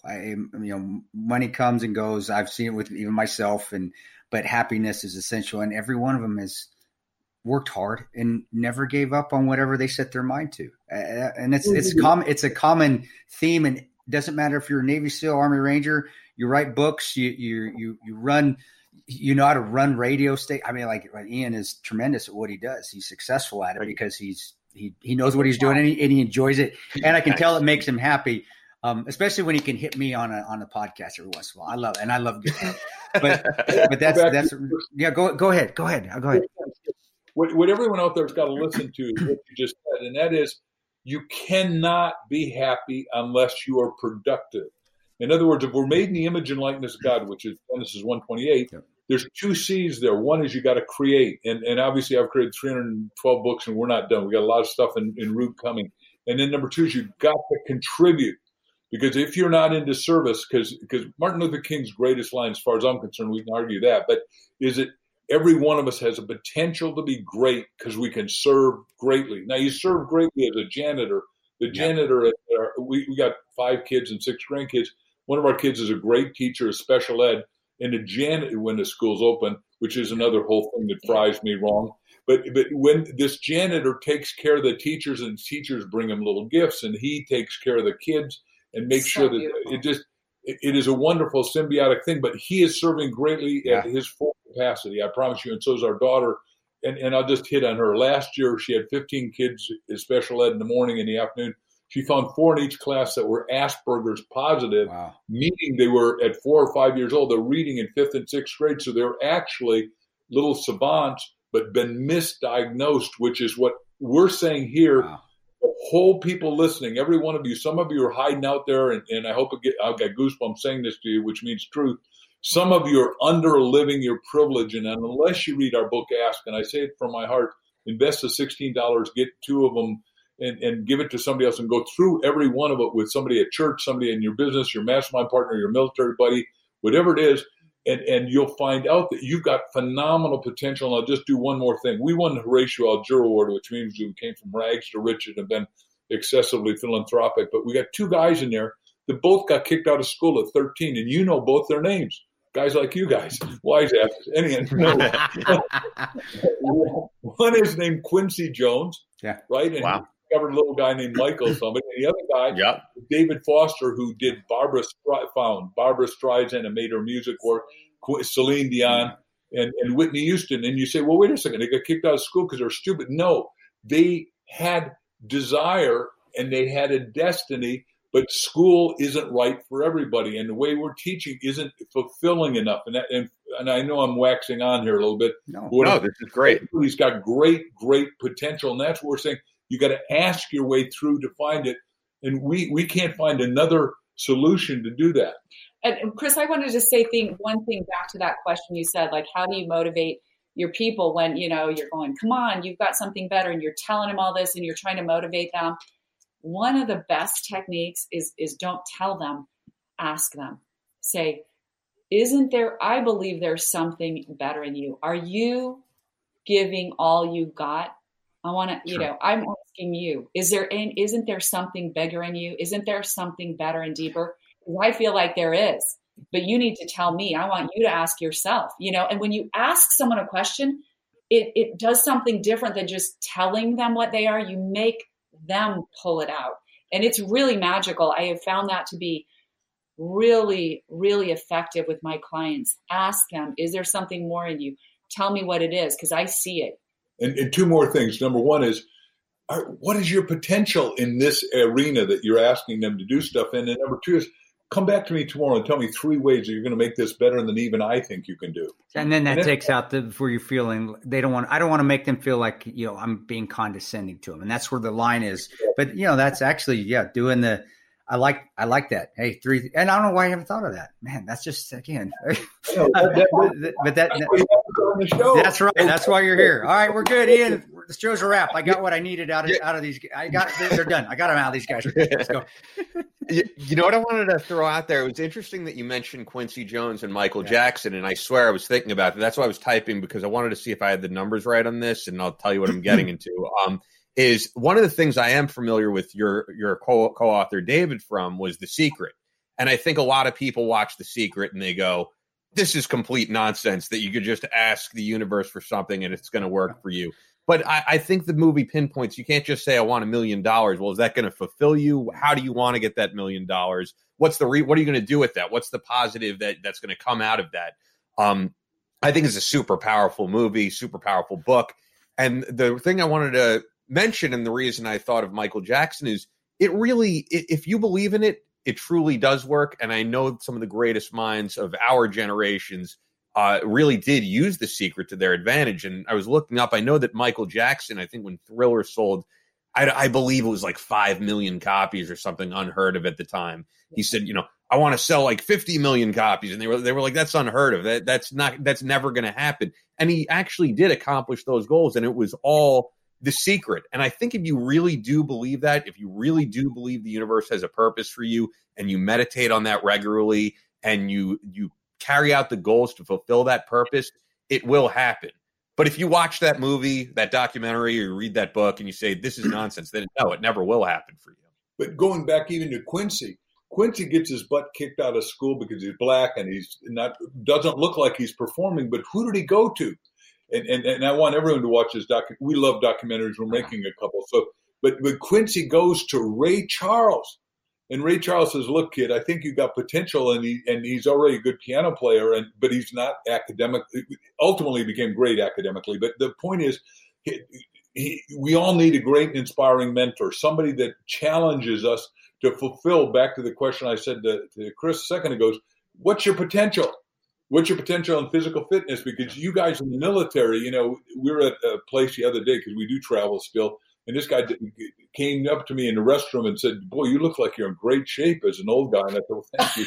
And I said, how about you? He says, well, I'm a ranger and I do 500 push-ups. I do 100. I thought I was doing good, but this brother push-ups. Damn, those Rangers are jerks. I hate those guys. They're terrible. You don't like Rangers. Those sons of guys. I hate them. We're just terrible. That's all. No, I'm still thinking. I'm already thinking of my next course, what I can do. So I'm tuned out. You guys keep talking. I'm over here. I really guess. What can I do? That was great advice. It was fantastic. The point is that because got out right now called "You Have a Book in You," because everyone ought to write their book. Because I said the best book because you got to write it, but everyone says, "Well, I got 3 or 4 books." I ask you to write 5 or 6 books at the same time. The reason is that when Jack and I did Chicken Soup for the Writer's Soul, I got to spend a lot of time with Steve Allen, who did 7,000 songs, totally dyslexic, backwards, started the Tonight Show, did We're Happy to Something Big, great songs.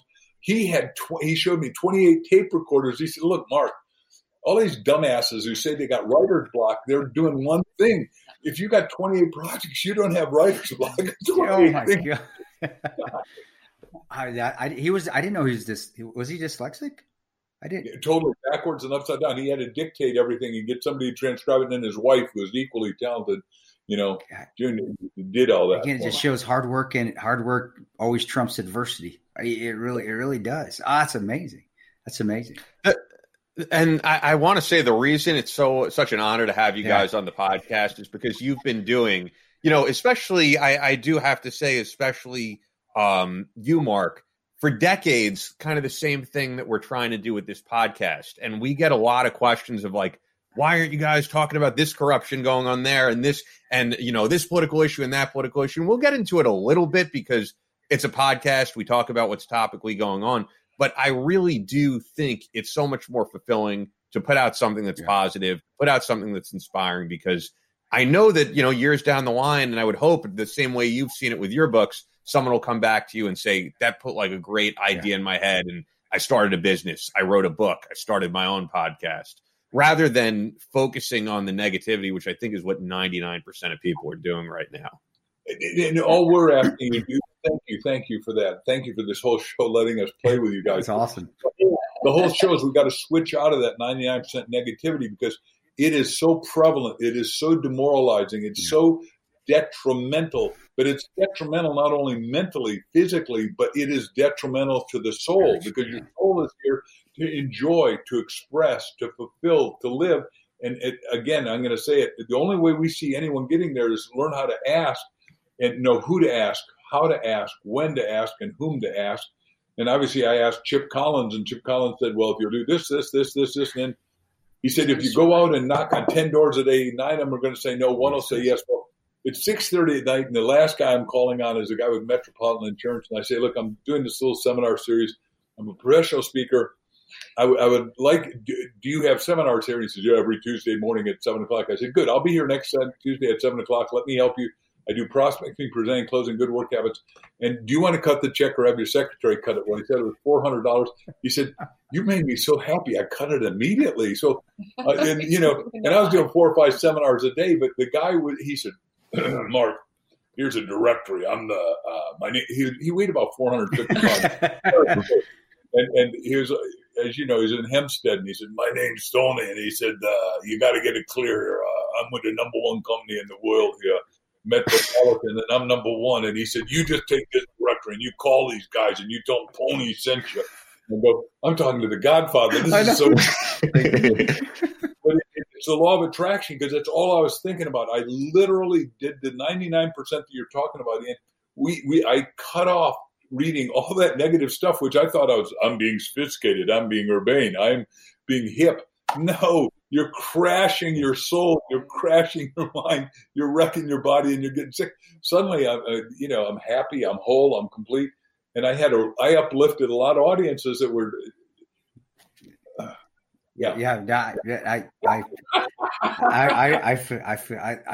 There were times for what you said, and I remember thinking back. Now, those 3 years that I was in the media a ton, I was always on Fox, probably the most miserable years of my life. And I was actually probably making the most money at the time too. I was doing a lot of folks speaking. I have a tremendous speaking bureau that helps me Kepler speakers out of. They're fantastic. Jay Conklin over there, but it was a struggle. And you, by saying ask, I did. I tried to, and we've talked about it on the show before. I've tried to commit suicide 3. I'm not good at it, but 3 times. So luckily I'm not lucky. But when I finally got over it, it was after my last attempt, which I was basically the crying game in the shower. I mean, it was literally that. I'm talking about. I've talked about it in public before, but I looked in the mirror and I said, "Do I want to live like this the rest of my life?" And that's when I finally was like, "Okay, done. I'm cutting out the media. I don't do news anymore. I'm not coming on there. I've got to change my life. I've got to reconcile with my ex, which she was the light of my life, which is I messed that up, but we've got it fixed." But it was, you say ask, and that's what's all. I looked in the mirror, and that was the hardest thing to do, is to look at myself in the eyes, look right in my eyes and be like, is this what I want to be the rest of my life? Is this what I want? Is this how I want to live? And I couldn't even look at myself first. I kept glancing away. So no, that's a perfect example. And you saying with the speaking events as well, that's what got me through some of those days that I was so awful. It was when somebody come up to me and said, "Hey, you helped me today." Like, man, I can't even help myself. How am I doing this? That was amazing. And it brought my memory. When you said that, it brought a memory back of when I had an event in New Jersey that where a guy did that. And I was at the lowest point of my life. And it was, oh my gosh, I'm still helping some people out here. I got to keep going. You brought a lot of memories back. There's some good and bad, but they've been fantastic. This interview. We did Chicken Soup for the Teenage sold $1 million in our publisher before said, "Hey, I've got teenagers to buy CDs, constant tickets, and buying your damn book." And the kids would buy it for themselves. Anyhow, the point is, we ultimately had to pay a psychiatrist to answer all the calls on suicide, because neither Jack or I are psychiatrists. We're reasonably smart, maybe, but and Jack, I'll give him more credit than Jack. But I'm just a street kid who can hustle and market and sell and promote. Street smart's just pretty dang smart. That's a hell of a skill. Definitely a skill. Listen, I got great parents, taught us hard work ethic. All my brother, we only got brothers. We were all together in Florida on vacation a couple of days ago, and we all love each other and our families and our kids. So, and that's the other thing that you'd said way, way early, Chris, and that is you got to cherish family. You got to cherish God, family, and then your job, work. And that's where I finally found my zen. And that's how I've had my zen when I was deploying the whole time. Family was tight. I didn't give a crap about the media. I didn't give a crap about just my guys' family when I was downrange, family when I was back, and I was doing something I really enjoyed doing. And I can tell you, I said money's great, but money didn't make me happy, because when I was doing the best is when I felt the worst in my life, because I was doing something I wasn't happy doing, wasn't fulfilling. And again, asking that question. Or I asked in the mirror, is this what I want to be? Is this what I want to do the rest of my life? That's amazing. That fits in right with the book. I didn't mean that was not planned at all. I just kind of, it happened. So that's whatever you guys said.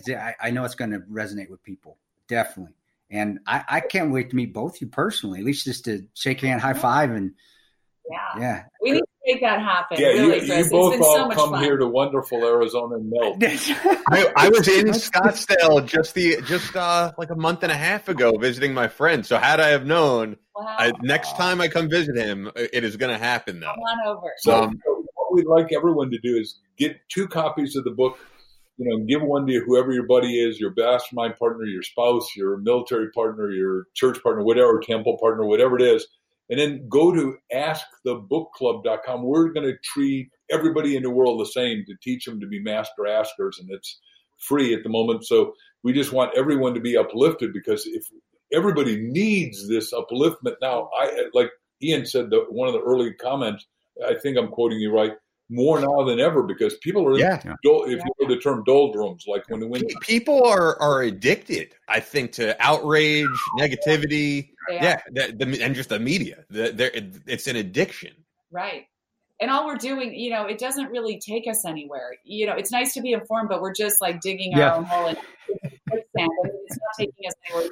We need to get out of that and keep being productive and keep expressing our best. And that's one of my big questions every day is like, am I being the best expression for which God made me, right? And it's not always about money, like you said, Chris. It's about all of those other things. So if you ask those questions, it's amazing how much that keeps you vectored on the right things. And if I please, anyhow, if I can brag on her, I said we got 6 grandkids and they're all magnificent kids, but our little ones just make her heart glow. And when he was 6 years old, 2 years ago, when we were starting to write this book, we're in Hawaii on vacation when you could still do that. And we have a little company there called Natural Power Contest. But we get a little call, and the 6-year-old for Christmas had gotten a gizmo watch. Now, you can only call his parents, 4 people, and a grandparent. And the call comes through, and I knew who it was. It was Everett. He says, "Grampy?" I said, "Yes, Everett." He said, "Are you alone?" I said, "No, I'm with Mimi." He said, "Can I talk to you privately?" And I'm going, I said, "Listen, son, I've told you can talk to me 24/7, 365 for the rest of your life. There's nobody more important to us than you guys. What is it?" I'm thinking he's in trouble. I think he did something big, like break something and can't tell his parents, right? And he said, "Are you still writing books?" I said, "Yes, sir." He said, "I like your books. Can I write a book with you?" That's awesome. The only way out of the book is with Everett, because kids are innocent, they're honest. Crystal said to you a second ago, the 2 things that God only gave human beings: imagination, which is going to add curiosity as a subset of that, and the ability to ask. No other animal in the kingdom has that. A deer can't ask a deer for something, as far as we know, right? Or a dog or something. But you and I can do that. And this kid asked us, and as a result, now he's 8, but he's writing other stuff, and you go, wow. And the kid's really running at a 5th grade level, because he's on the part of his right life, and he's also a superstar basketball player at 8 years old. So he's amazing. I love kids. Yeah. I have a 5-year-old that makes my day every day. Every day. So no, that's on. He just keeps banging his head into things though, because he's like his dad. He doesn't want to write. He just keeps running his head into it. So he's going to be a ranger, probably. Yeah. I got to tell you guys something that I thought was interesting as we wrap things up here, is that one of our sponsors, I was throwing them, who we have on the guest list coming up. And they were like, Mark Victor Hansen, that guy is the best voice ever. I could listen to him read a phone book. And so I have to say, listening to both of you, because I didn't know Crystal's voice prior, like I could see why you're in the field that you are too, because you have a very soothing voice, easy to talk to. So I would hope you guys did the audiobook. We didn't, and we want to go back and redo it. The guy who did it, we just didn't have time when it needed to be released to sit, because it's a lot, do a whole audio. It's tough. I've never written a book, but I've done audio. I did my audio book, the Ranger ones after 13 hours. You guys have too good voices not to do the audio book. I want both your voices on it. Thank you for saying that. We appreciate it. And we're going to go back and do that because I think it'll be really wonderful. And especially I don't know if you guys have read the whole book, but it starts with the fable of Michaela. Mm-hmm. I wrote that fable, and it's just sort of a magical journey that we wanted to take everybody on, because stories like that are so powerful. They're metaphors for our own lives, and it just demonstrates how when you start to ask, everything in your life opens up. Yep. And we'll do that. So two things: read the fable to the 5-year-old, if you would, Chris. Ian, do you have any kids? No. I'm still young, man. Just read it for yourself. Yeah. I mean, I could technically. I'm 34, but no, you are not happening anytime. I will. I definitely will. And you're right. You guys doing your own audiobooks. It just you have the Quiet Storm voices. You should be on top. Quiet Storm, chicken soup for this. You got wonderful, and it seems genuine. It really, if you wrote it, I can just see you reading that fable and just you're not reading. Now I'm not even reading. She will nail it because she's great. But if you go back to our respective websites, and I'll let her we give you a free book and a free audio there, the most listened to audio. I got to redo Earl Nightingale's Strangest Secret. They came and said we had 300 voices and we picked yours. And I went, wow. I would have picked James Earl Jones myself. Listen, I'm honored. I'll do it. That's amazing. CrystalVisionLife.com, and there's an audio resource there called Purge Messy Thinking, which a lot of people need right now. We need to purge our messy thinking. Definitely.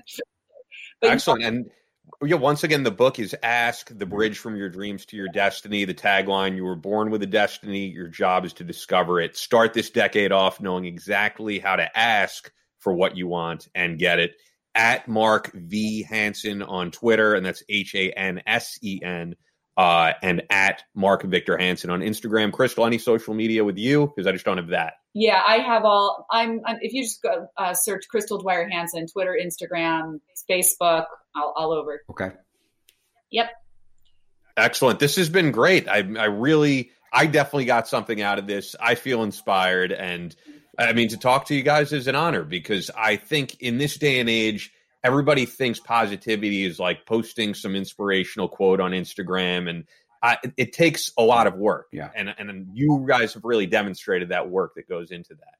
Thanks, Ian, and thanks, Chris. You guys are awesome. Thanks for having us, and we'll connect. And one of these days, we should do a guided visualization for some of the people you work with. Yeah, if there's anybody that reaches out to me, because it does, I'll at least have some avenues to pass on information. And if you don't mind, I'll pass on your name, because there are guys. Absolutely. Okay. Love to. Fantastic. You guys are awesome. And you're just how I imagined you when I read the book and my mom made me do it years ago. That's exactly. I was like, that's the guy. Yeah, that's the guy that tortured me. And then actually I got into a couple of chapters like, wait, this isn't bad. And I read the whole thing. And my mom, like educators, my dad has a doctorate degree. I grew up in educate. So obviously that was a book I had to read. And I was glad I did. It really helped me shape lots of. Mom are loving thanks. I will. I will tell Rita. I'll tell my mom. You said that she'll be over the moon. So great interview with both of them. You know what's funny that I was going to tell you is that they definitely, Mark has mastered the art of both being like genuinely real through that interview, but still throwing in a million plugs. No, he sometimes you know people throw in plugs and you're like, you don't feel like you're getting that genuine person. He was very much himself, but he's able to throw those all in. He's perfect at it. I respect it. Yeah, actually, Hachette taught us that when we were doing our book, how to do the interview, and then because when we first did our interviews, we had somebody from the publishing agency, and then also somebody from Paramount doing, and they would critique us like, you got to say this more, you got to put that out there. How are people love it, but how are they going to know what the book is? So you had to. There is a trade craft to learning to do that. Where you should mention, hey, yeah, and throw in your, tie in the book. And yeah, hey, that's what I was talking about in my book here. So he's perfected it. That's why I was watching and go, man, yeah, he's perfected that art. Because it is an art. They teach you every time you come off the set, if you're with a big publishing company or you're with a like the movie Paramount, they critique you on it. Like shit. Okay. But yeah, there's a way to do it without without being like you're selling something. Yeah. Well, and it's easier to do on a long form interview too, because when you do those quick hits, as you know, in mainstream media, you have like 5 minutes. I don't know how you could do what we just did in 5 minutes.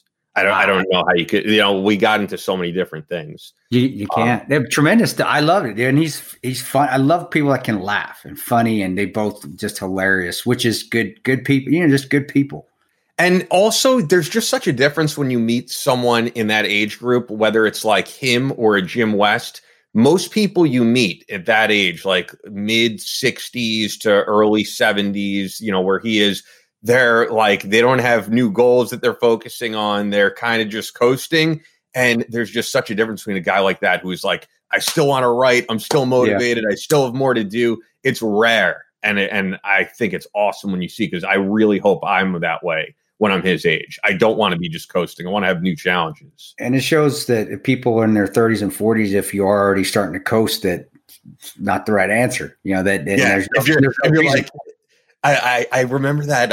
I'm trying to think of who said it. That guy who does like those Jim Bro videos. They're really funny. They're funny, but he says like if you have a dad bod at like the ripe age of 25. Yeah, you're not the right answer. It's Dom Mazzetti is who I'm thinking of. He does this really funny videos. Yeah, he was talking about how there's these articles about like women dig the dad bod, and it shows Leonardo DiCaprio, and he does that like Guido accent, but he's like, look, Leonardo DiCaprio is a famous millionaire. Like you are a unaccomplished guy, just like eating Doritos on your couch. Women don't want to be with that. Yeah, that's so. Get out and work out, guys. Get out and do something.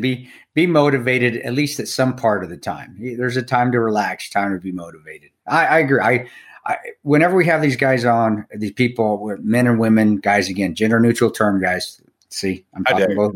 I know. Terrible. PC police. Woo, woo, woo, woo. But it's always the same thing. It's hard work, man. Hard work, perseverance, persistence. He said. We say perseverance. Didn't we have a word with Jim West that was? Oh yeah, relaxation. Yeah, you're relaxation, passion, and relentless. And relentless, relaxation. It's always. It doesn't just come and fall in your lap. Very rarely, I shouldn't say never. Very rarely does it do that. And if it does, it's because some family member prior to you worked their asses off to give it to you. So and it doesn't. And I think those people don't always feel fulfilled. Yeah, I remember reading about the like Johnson & Johnson heir who was some socialite and committed suicide, and people would go, you inherited millions of dollars. Is not going to make you feel fulfilled. You aren't fulfilled at all. So, guys, if you can always work a little harder, you can always do a little bit better. And I come back again, and I want people to know that the amount your worth you have is not relative to your self-worth or your happiness. Yes, bills cause stress. I get that, but if you're worried about making money constantly all the time, I don't think that's the way to go either. Just being successful and doing, and then the money, to me, the money will come if that's, if you're doing something you like and you're good at it and it's something that you're contributing, you're giving back. He talked about that, giving back. Money's going to come. Like you hit you're a perfect example of that. You didn't know what the hell was going to happen. And now you got doing stuff you're like, and hey, shocker, things are coming in, jobs are coming in for you, and your money's fine. Actually, tell me again, are you better than when this started? But that was I am. I don't, although I don't want to put out the, I don't want to put anything false out there. Like, yeah, I'm doing fine. I'm still like a middle class guy. I'm not making millions of dollars, but no, I am. The year started off and I did have some money issues for sure. And it was because I voluntarily quit my job, but actually goes to what they were saying. I mean, the universe was telling me that I needed to go on a new path. And I know that, people in my life were saying, you don't quit a job without having another lined up. But I got tired of working for like major corporations, and I really wanted to just do my own thing and be self-employed. And people think, oh, it's not possible, but it is possible if you believe in yourself. And, you may have to give up on some things. You're not going to get healthcare, provided to you, not working for a big corporation the way America is now. But yeah, I do agree with it. Like I said, I can't really say it another way, but nowadays it's just there's a lot of this like fake positivity out there. It's just you post a quote on Instagram, but you don't live by it. Just everybody wants to put off the air that they're positive. Like Mark is a guy who has done this for decades and really, no matter what was going on in the world, his books were apolitical and they were just all about putting positivity out there. And it shows with his success and it's the success that he envisioned for himself. And it wasn't anybody else envisioned it for him. This is what he wanted. And to me, that's being successful. And yes, he is successful financially as well. But again, that's what he envisioned. That's what he wanted. And he went for it, and he didn't let fear stop him. And this is where he's at. And everybody can be like that. My income changed drastically when the hibbity bibbity virus hit, because like speaking events all canceled. I mean, but you know what that drove me to? Okay, that's not where I need to be. Well, the podcast is doing great now. We're having fun. Battle Line Tactical, the training company, I got more involved with that. And actually I'm more fulfilled doing that. And you're great at it. I appreciate it, brother. And then also being better at home with my family where that needed to be worked on.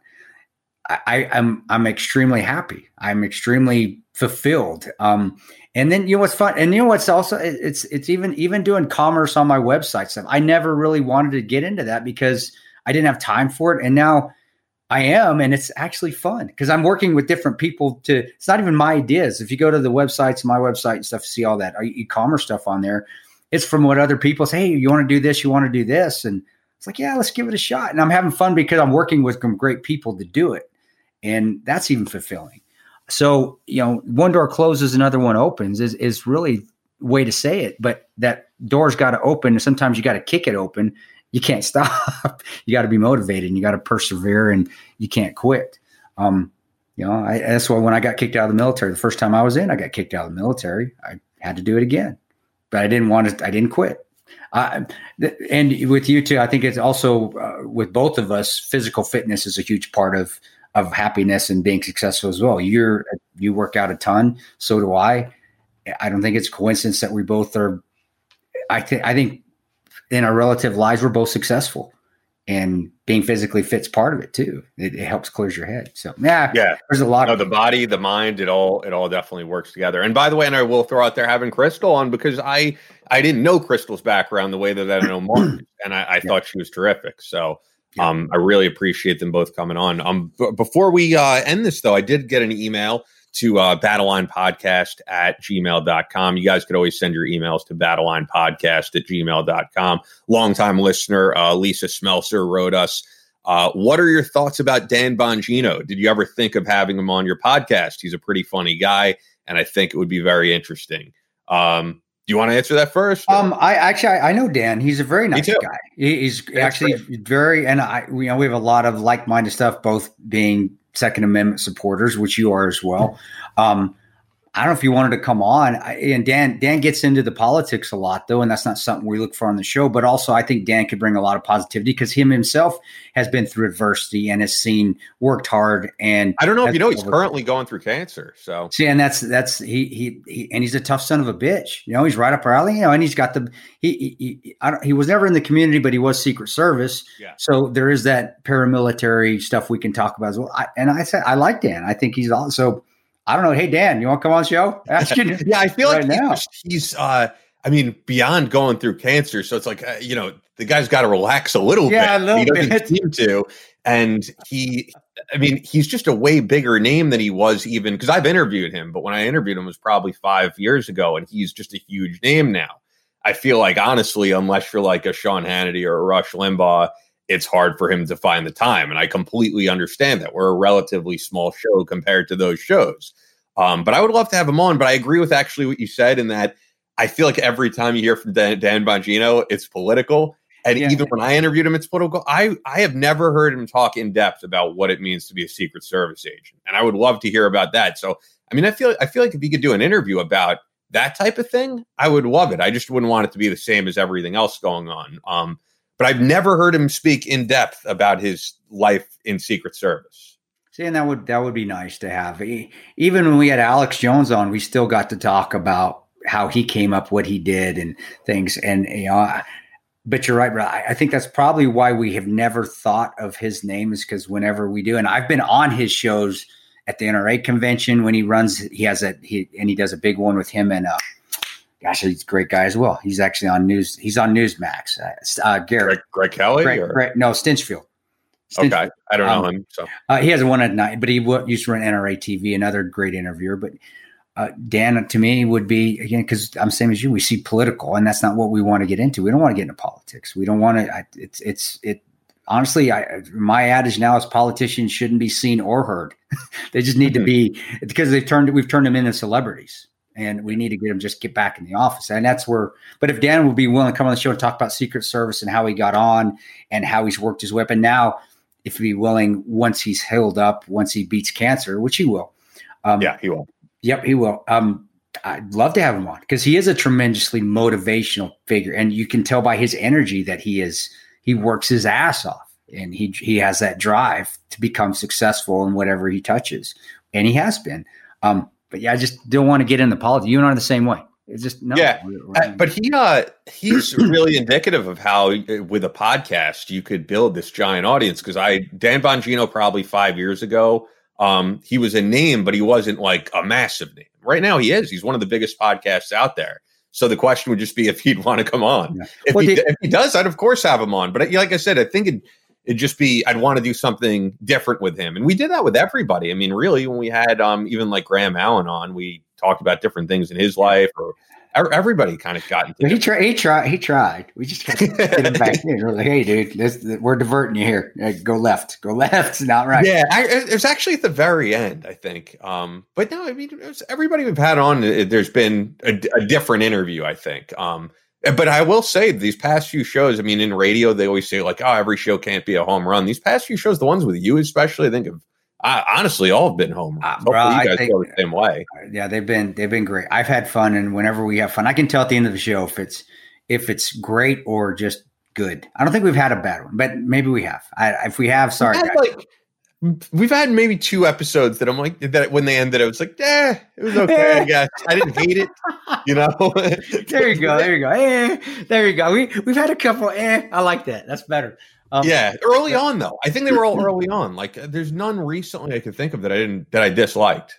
No, I agree, and I've had fun, and the guests have been tremendous, and as long as we keep getting good guests, because the guests drive the show. I mean, I do overtalk some of them, but I've gotten better, guys. I had to break your balls when I asked. I love that question. And I'm like, well, Mark to answer. You haven't done that in a while, too, and listeners love that, and I love that, because it's like, oh God, you got me. All right, Zing got me. We haven't had one of those in a while, so it was good to get one in again. No, I never. You know me. I like that shit because that's fun, and you're right. You're like, oh, call me out, because I'll call you out if something like that happens. But that's what makes the show fun and different, and nobody gets butthurt over it. And hey, we move on, and everybody laughs, and I think it resonates with the guests too. So, and you guys out there, I think everybody's been great as far as listeners and supporting us. And no, bro, I'm having a blast, and I'm glad we have the sponsors that we have. I'm glad we have different sponsors. I love that. It's not just one genre; it's all over the place, and that says a lot for I think for how you set the show up and the guests you get on. Because I have nothing to do with that. I just send him names, and he books them. But I try to make it half and half. Yeah, you do. You know, people I know, and then people neither of us know that turn out. Like last week, I didn't know either of those guys, and they turned out to be great. So Jeff's awesome. I loved you. No, they're in the summer. What's the summary? I might remember forgetting his name. His partner. Shit. It's funny. I have all the books in front of me. Help me out, man. I'm sorry. It's Andrews and Wilson, but because Andrews and Wilson is their writing team. It's too many names to remember. I know, but it was Brian Andrews and Jeffrey Wilson. Yeah. Brian, I loved his take on his meeting with his commander to get on the sub. That was it reminded me of me when Ranger School, when I was finishing up Ranger School, and they bring you in at the end of Ranger School at the last phase, your last patrol, and you don't know if you've graduated yet. So you've gone through the whole thing, and they could kick you back to day one. And I remember mine was at 2 a.m. I wrote about it in the Ranger Way, actually. I think I did. Yeah, I did. But it's like you're holy shit, did I make it? Because you just had a swamp phase. And I was 130 pounds at that point. I mean, it just emaciated. I was a mess. And I remember he looked at me and he had my folder and he looked at me, and it was the RI instructor for my last patrol. And he basically berated me. He was like, yes. I was like, fuck, I failed. Like, shit, fuck. Okay, I'm going back to day one. This sucks. But then I remember he looked at me and he goes, welcome to the Brotherhood. And he threw my packet down. And I go, I made it. And it was like 3 a.m. It was 3 a.m. because we had to do we just got off their 12-mile road march. We'd finished. We got showered. So we had to wait our turns to get in. Everybody gets it done at once. And it was one of the happiest moments in my life. When I wrote about in the Ranger Way, actually, I started to cry because it was like so emotional. Because that finishing Ranger School and finishing it, how he did it that way was so awesome. It was like, hey man, I have you. He goes, the patrol, you messed up here. You did good here. You messed up here. You messed up here. You did good here. But bottom line is I would have you in my squad.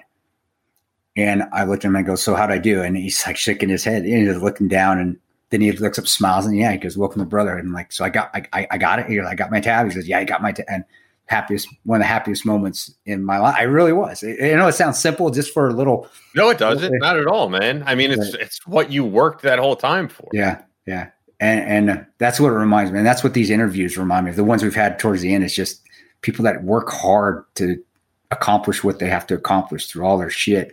But then when they're told, hey, you made it, like, oh my gosh, it was worth it. All that suck was worth it.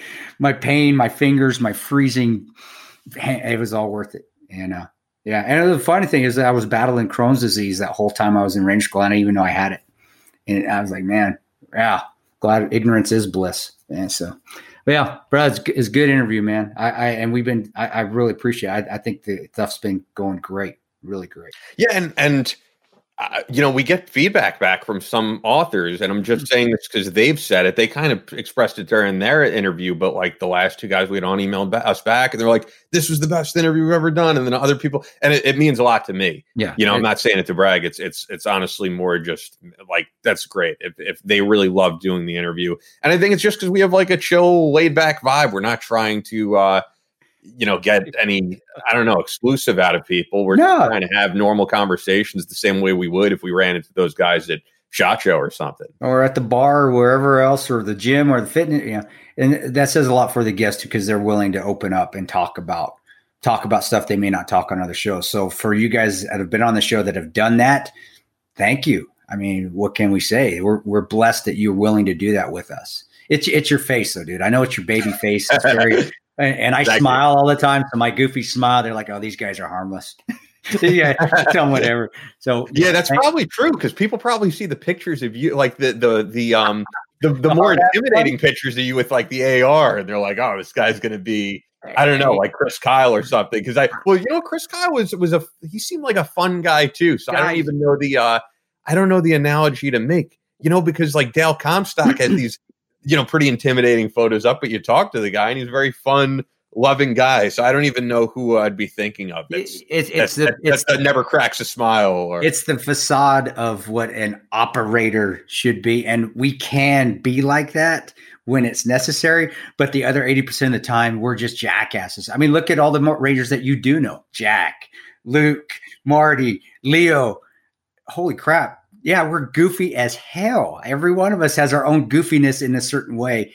But when it's time to get the job done, then we can go to the stoic, yeah, I'm going to kick in your door and I'm going to shoot everybody in your house. That's sort of Army Ranger mentality. That's a Ranger mentality. Yeah. But I'm breaking in your door and I'm shooting everybody in your house because the mission's requiring of it. But that's the mission. And when we're not on it, no.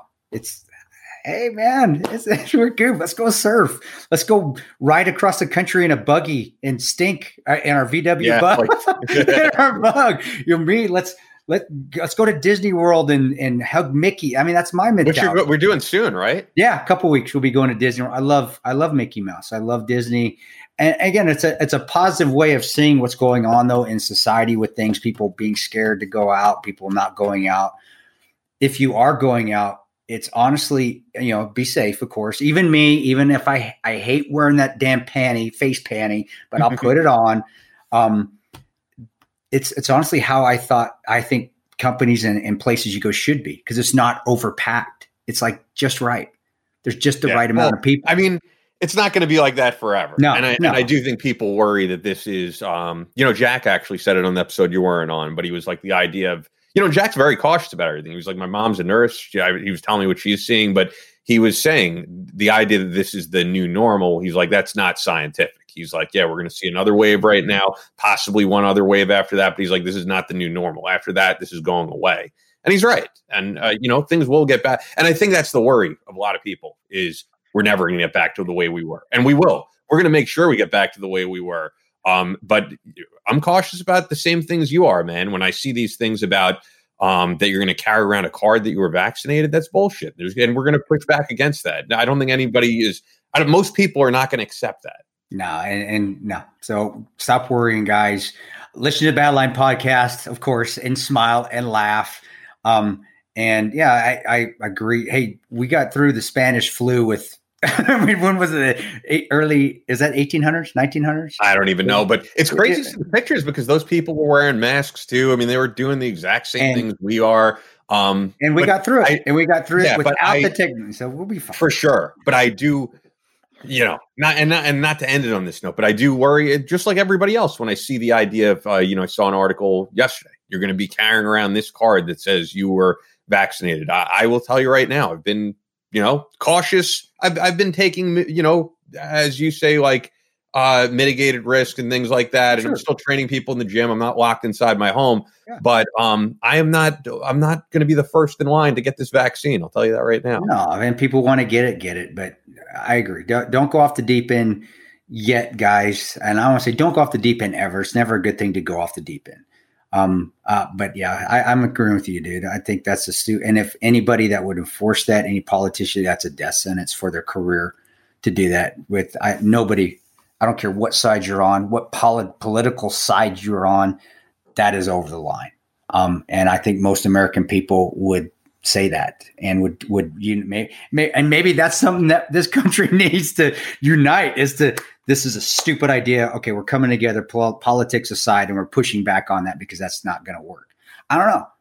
Maybe that's I'm not. And by the way, I don't think you are either. I'm in no way an anti-vaxxer or anything like that. I was vaccinated as a child. I'm sure I have 8 million vaccines from Ranger Town. I'm a living petri dish with all the vaccines. I just want to know. I just want to see, because this was rushed through. We know it was rushed through. I just want to see what the effects are in the coming months, and also the fact that we've been going through this. I've been in the hot spot of it, and I've been completely healthy, so I don't see a problem with continuing to do what I'm doing. And most people also are even those who do get it, and I know you have friends who have gotten it because I see it on Instagram. John Burke has it right now, I believe. I haven't paid attention. If he does, but he'll, like I said, he'll get over. I'm sure. Yeah, I'm most people.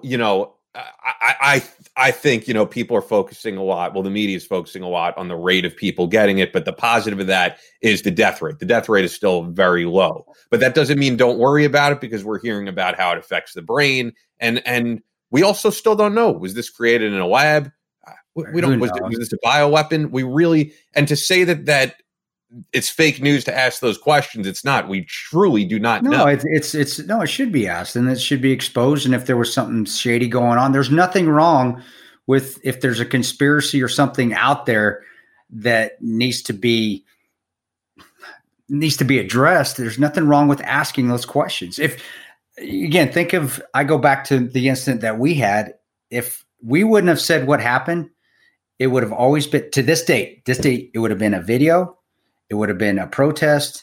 It wouldn't have been coordinated attack. It wouldn't have been this.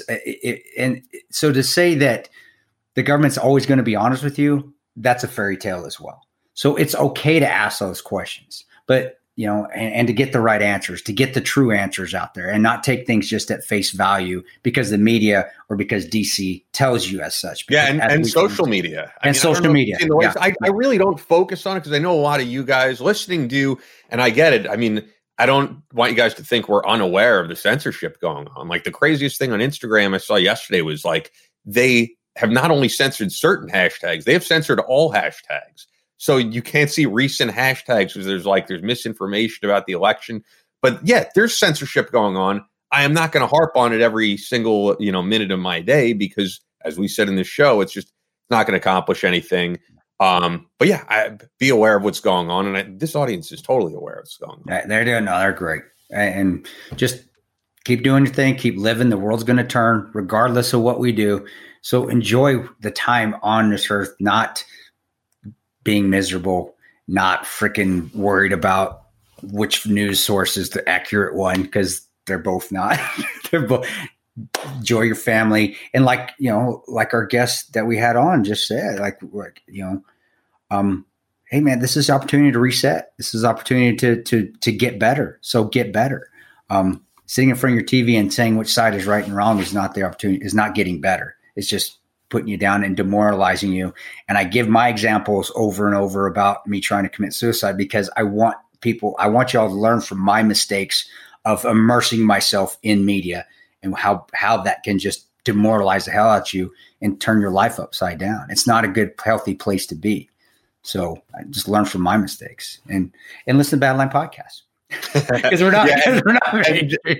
As you were saying too, we have great sponsors. So I will wrap this up with saying Fort Scott Munitions is a manufacturer of multi-federal patented solid copper and brass CNC spun ammunition that is designed to tumble upon impact in soft tissue, leaving devastating wound channels for faster bleed out and quicker incapacitation. This ammo was originally developed to innovate and improve on the standard of military grade ammo design. It was found that not only did the TUI ammunition outperform competitors in the self-defense industry, but it quickly became apparent that it would be a top contender for hunters alike. With the ammunition being CNC spun, the tolerances are some of the tightest on the market, ensuring you're going to receive the same results with each pull of the trigger. Fort Scott Munitions is available throughout privately owned businesses in all 50 states, flying off the shelves everywhere. So go to fortscottmunitions.com and use our promo code BATTLELINE for 15% off. Keep checking back regularly. They're restocking as quickly as they can. Just use that promo code BATTLELINE when you go there. Fort Scott Munitions is a proud supporter of Chris Peranto, Battleline Tactical, and the Battleline podcast. I can't believe this is our first December episode. The year is coming to an end pretty soon, and everybody is posting their Spotify wrap-ups and everything. We have more listeners actually on Apple Podcasts, but I mean, I'm very happy with the numbers. Everything is growing pretty much every month. We're getting new people listening on board, and it's thanks to you guys. Yeah, thanks, guys. And I think I got one more next week. I'm not going next week. I'm on next week. No, next week we actually have our first Canadian special operation. Oh, that's right. Jeff, great guy. Yeah. So Jeff is former JTF2 assaulter, sniper, and actually also currently living in Arizona with his wife. Just all around great dude. You know what's funny? Actually, I will say when we were talking about special operations guys being like very serious, I've hung out with him or met him in studio. He's very serious. I feel like a lot of Canadians are very like matter of fact. I don't know if we'll get him to smile. Maybe we'll try. We'll do our best, We'll do our best. So I had to throw that in there. That was my cheap shot. Or a boot. Our boot. We'll talk about Strange Brew and how Rick Moranis ruled the world with Strange. That was the best movie of that time, man. I love that movie. That always, whenever I think of Canadians, that's what I think, and I bet they'd probably hate it. Like, son of a bitch, it's not like that. But yeah, guys, appreciate it. Next week will be great. And to Mark and Dr. I said Crystal, but Dr. Hansen. Yeah, thanks for coming on the show. Tremendous and great group. And yeah, they are. You're feeling down in the dumps. They got plenty of books for you guys to choose from to pick you up and put you on the right path. And I recommend it. Or read the Patriots Creed or the Ranger Way. They help too. Yes. Yeah, throw in your own plug. That's right. I know they do. Actually, the Patriots Creed was kind of not. I didn't copy Mark, but that's why I wanted to do stories about different guys and not their combat. It's how they overcame it in the civilian world. So it could relate to those that weren't in the military.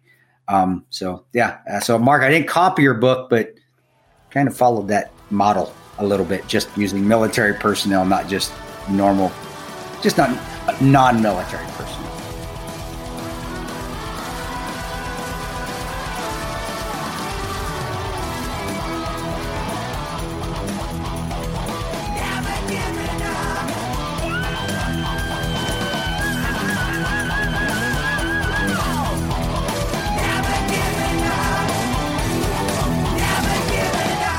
That's all for this episode of the Battle Line Podcast, but we'll be back on Monday with more American Straight Talk.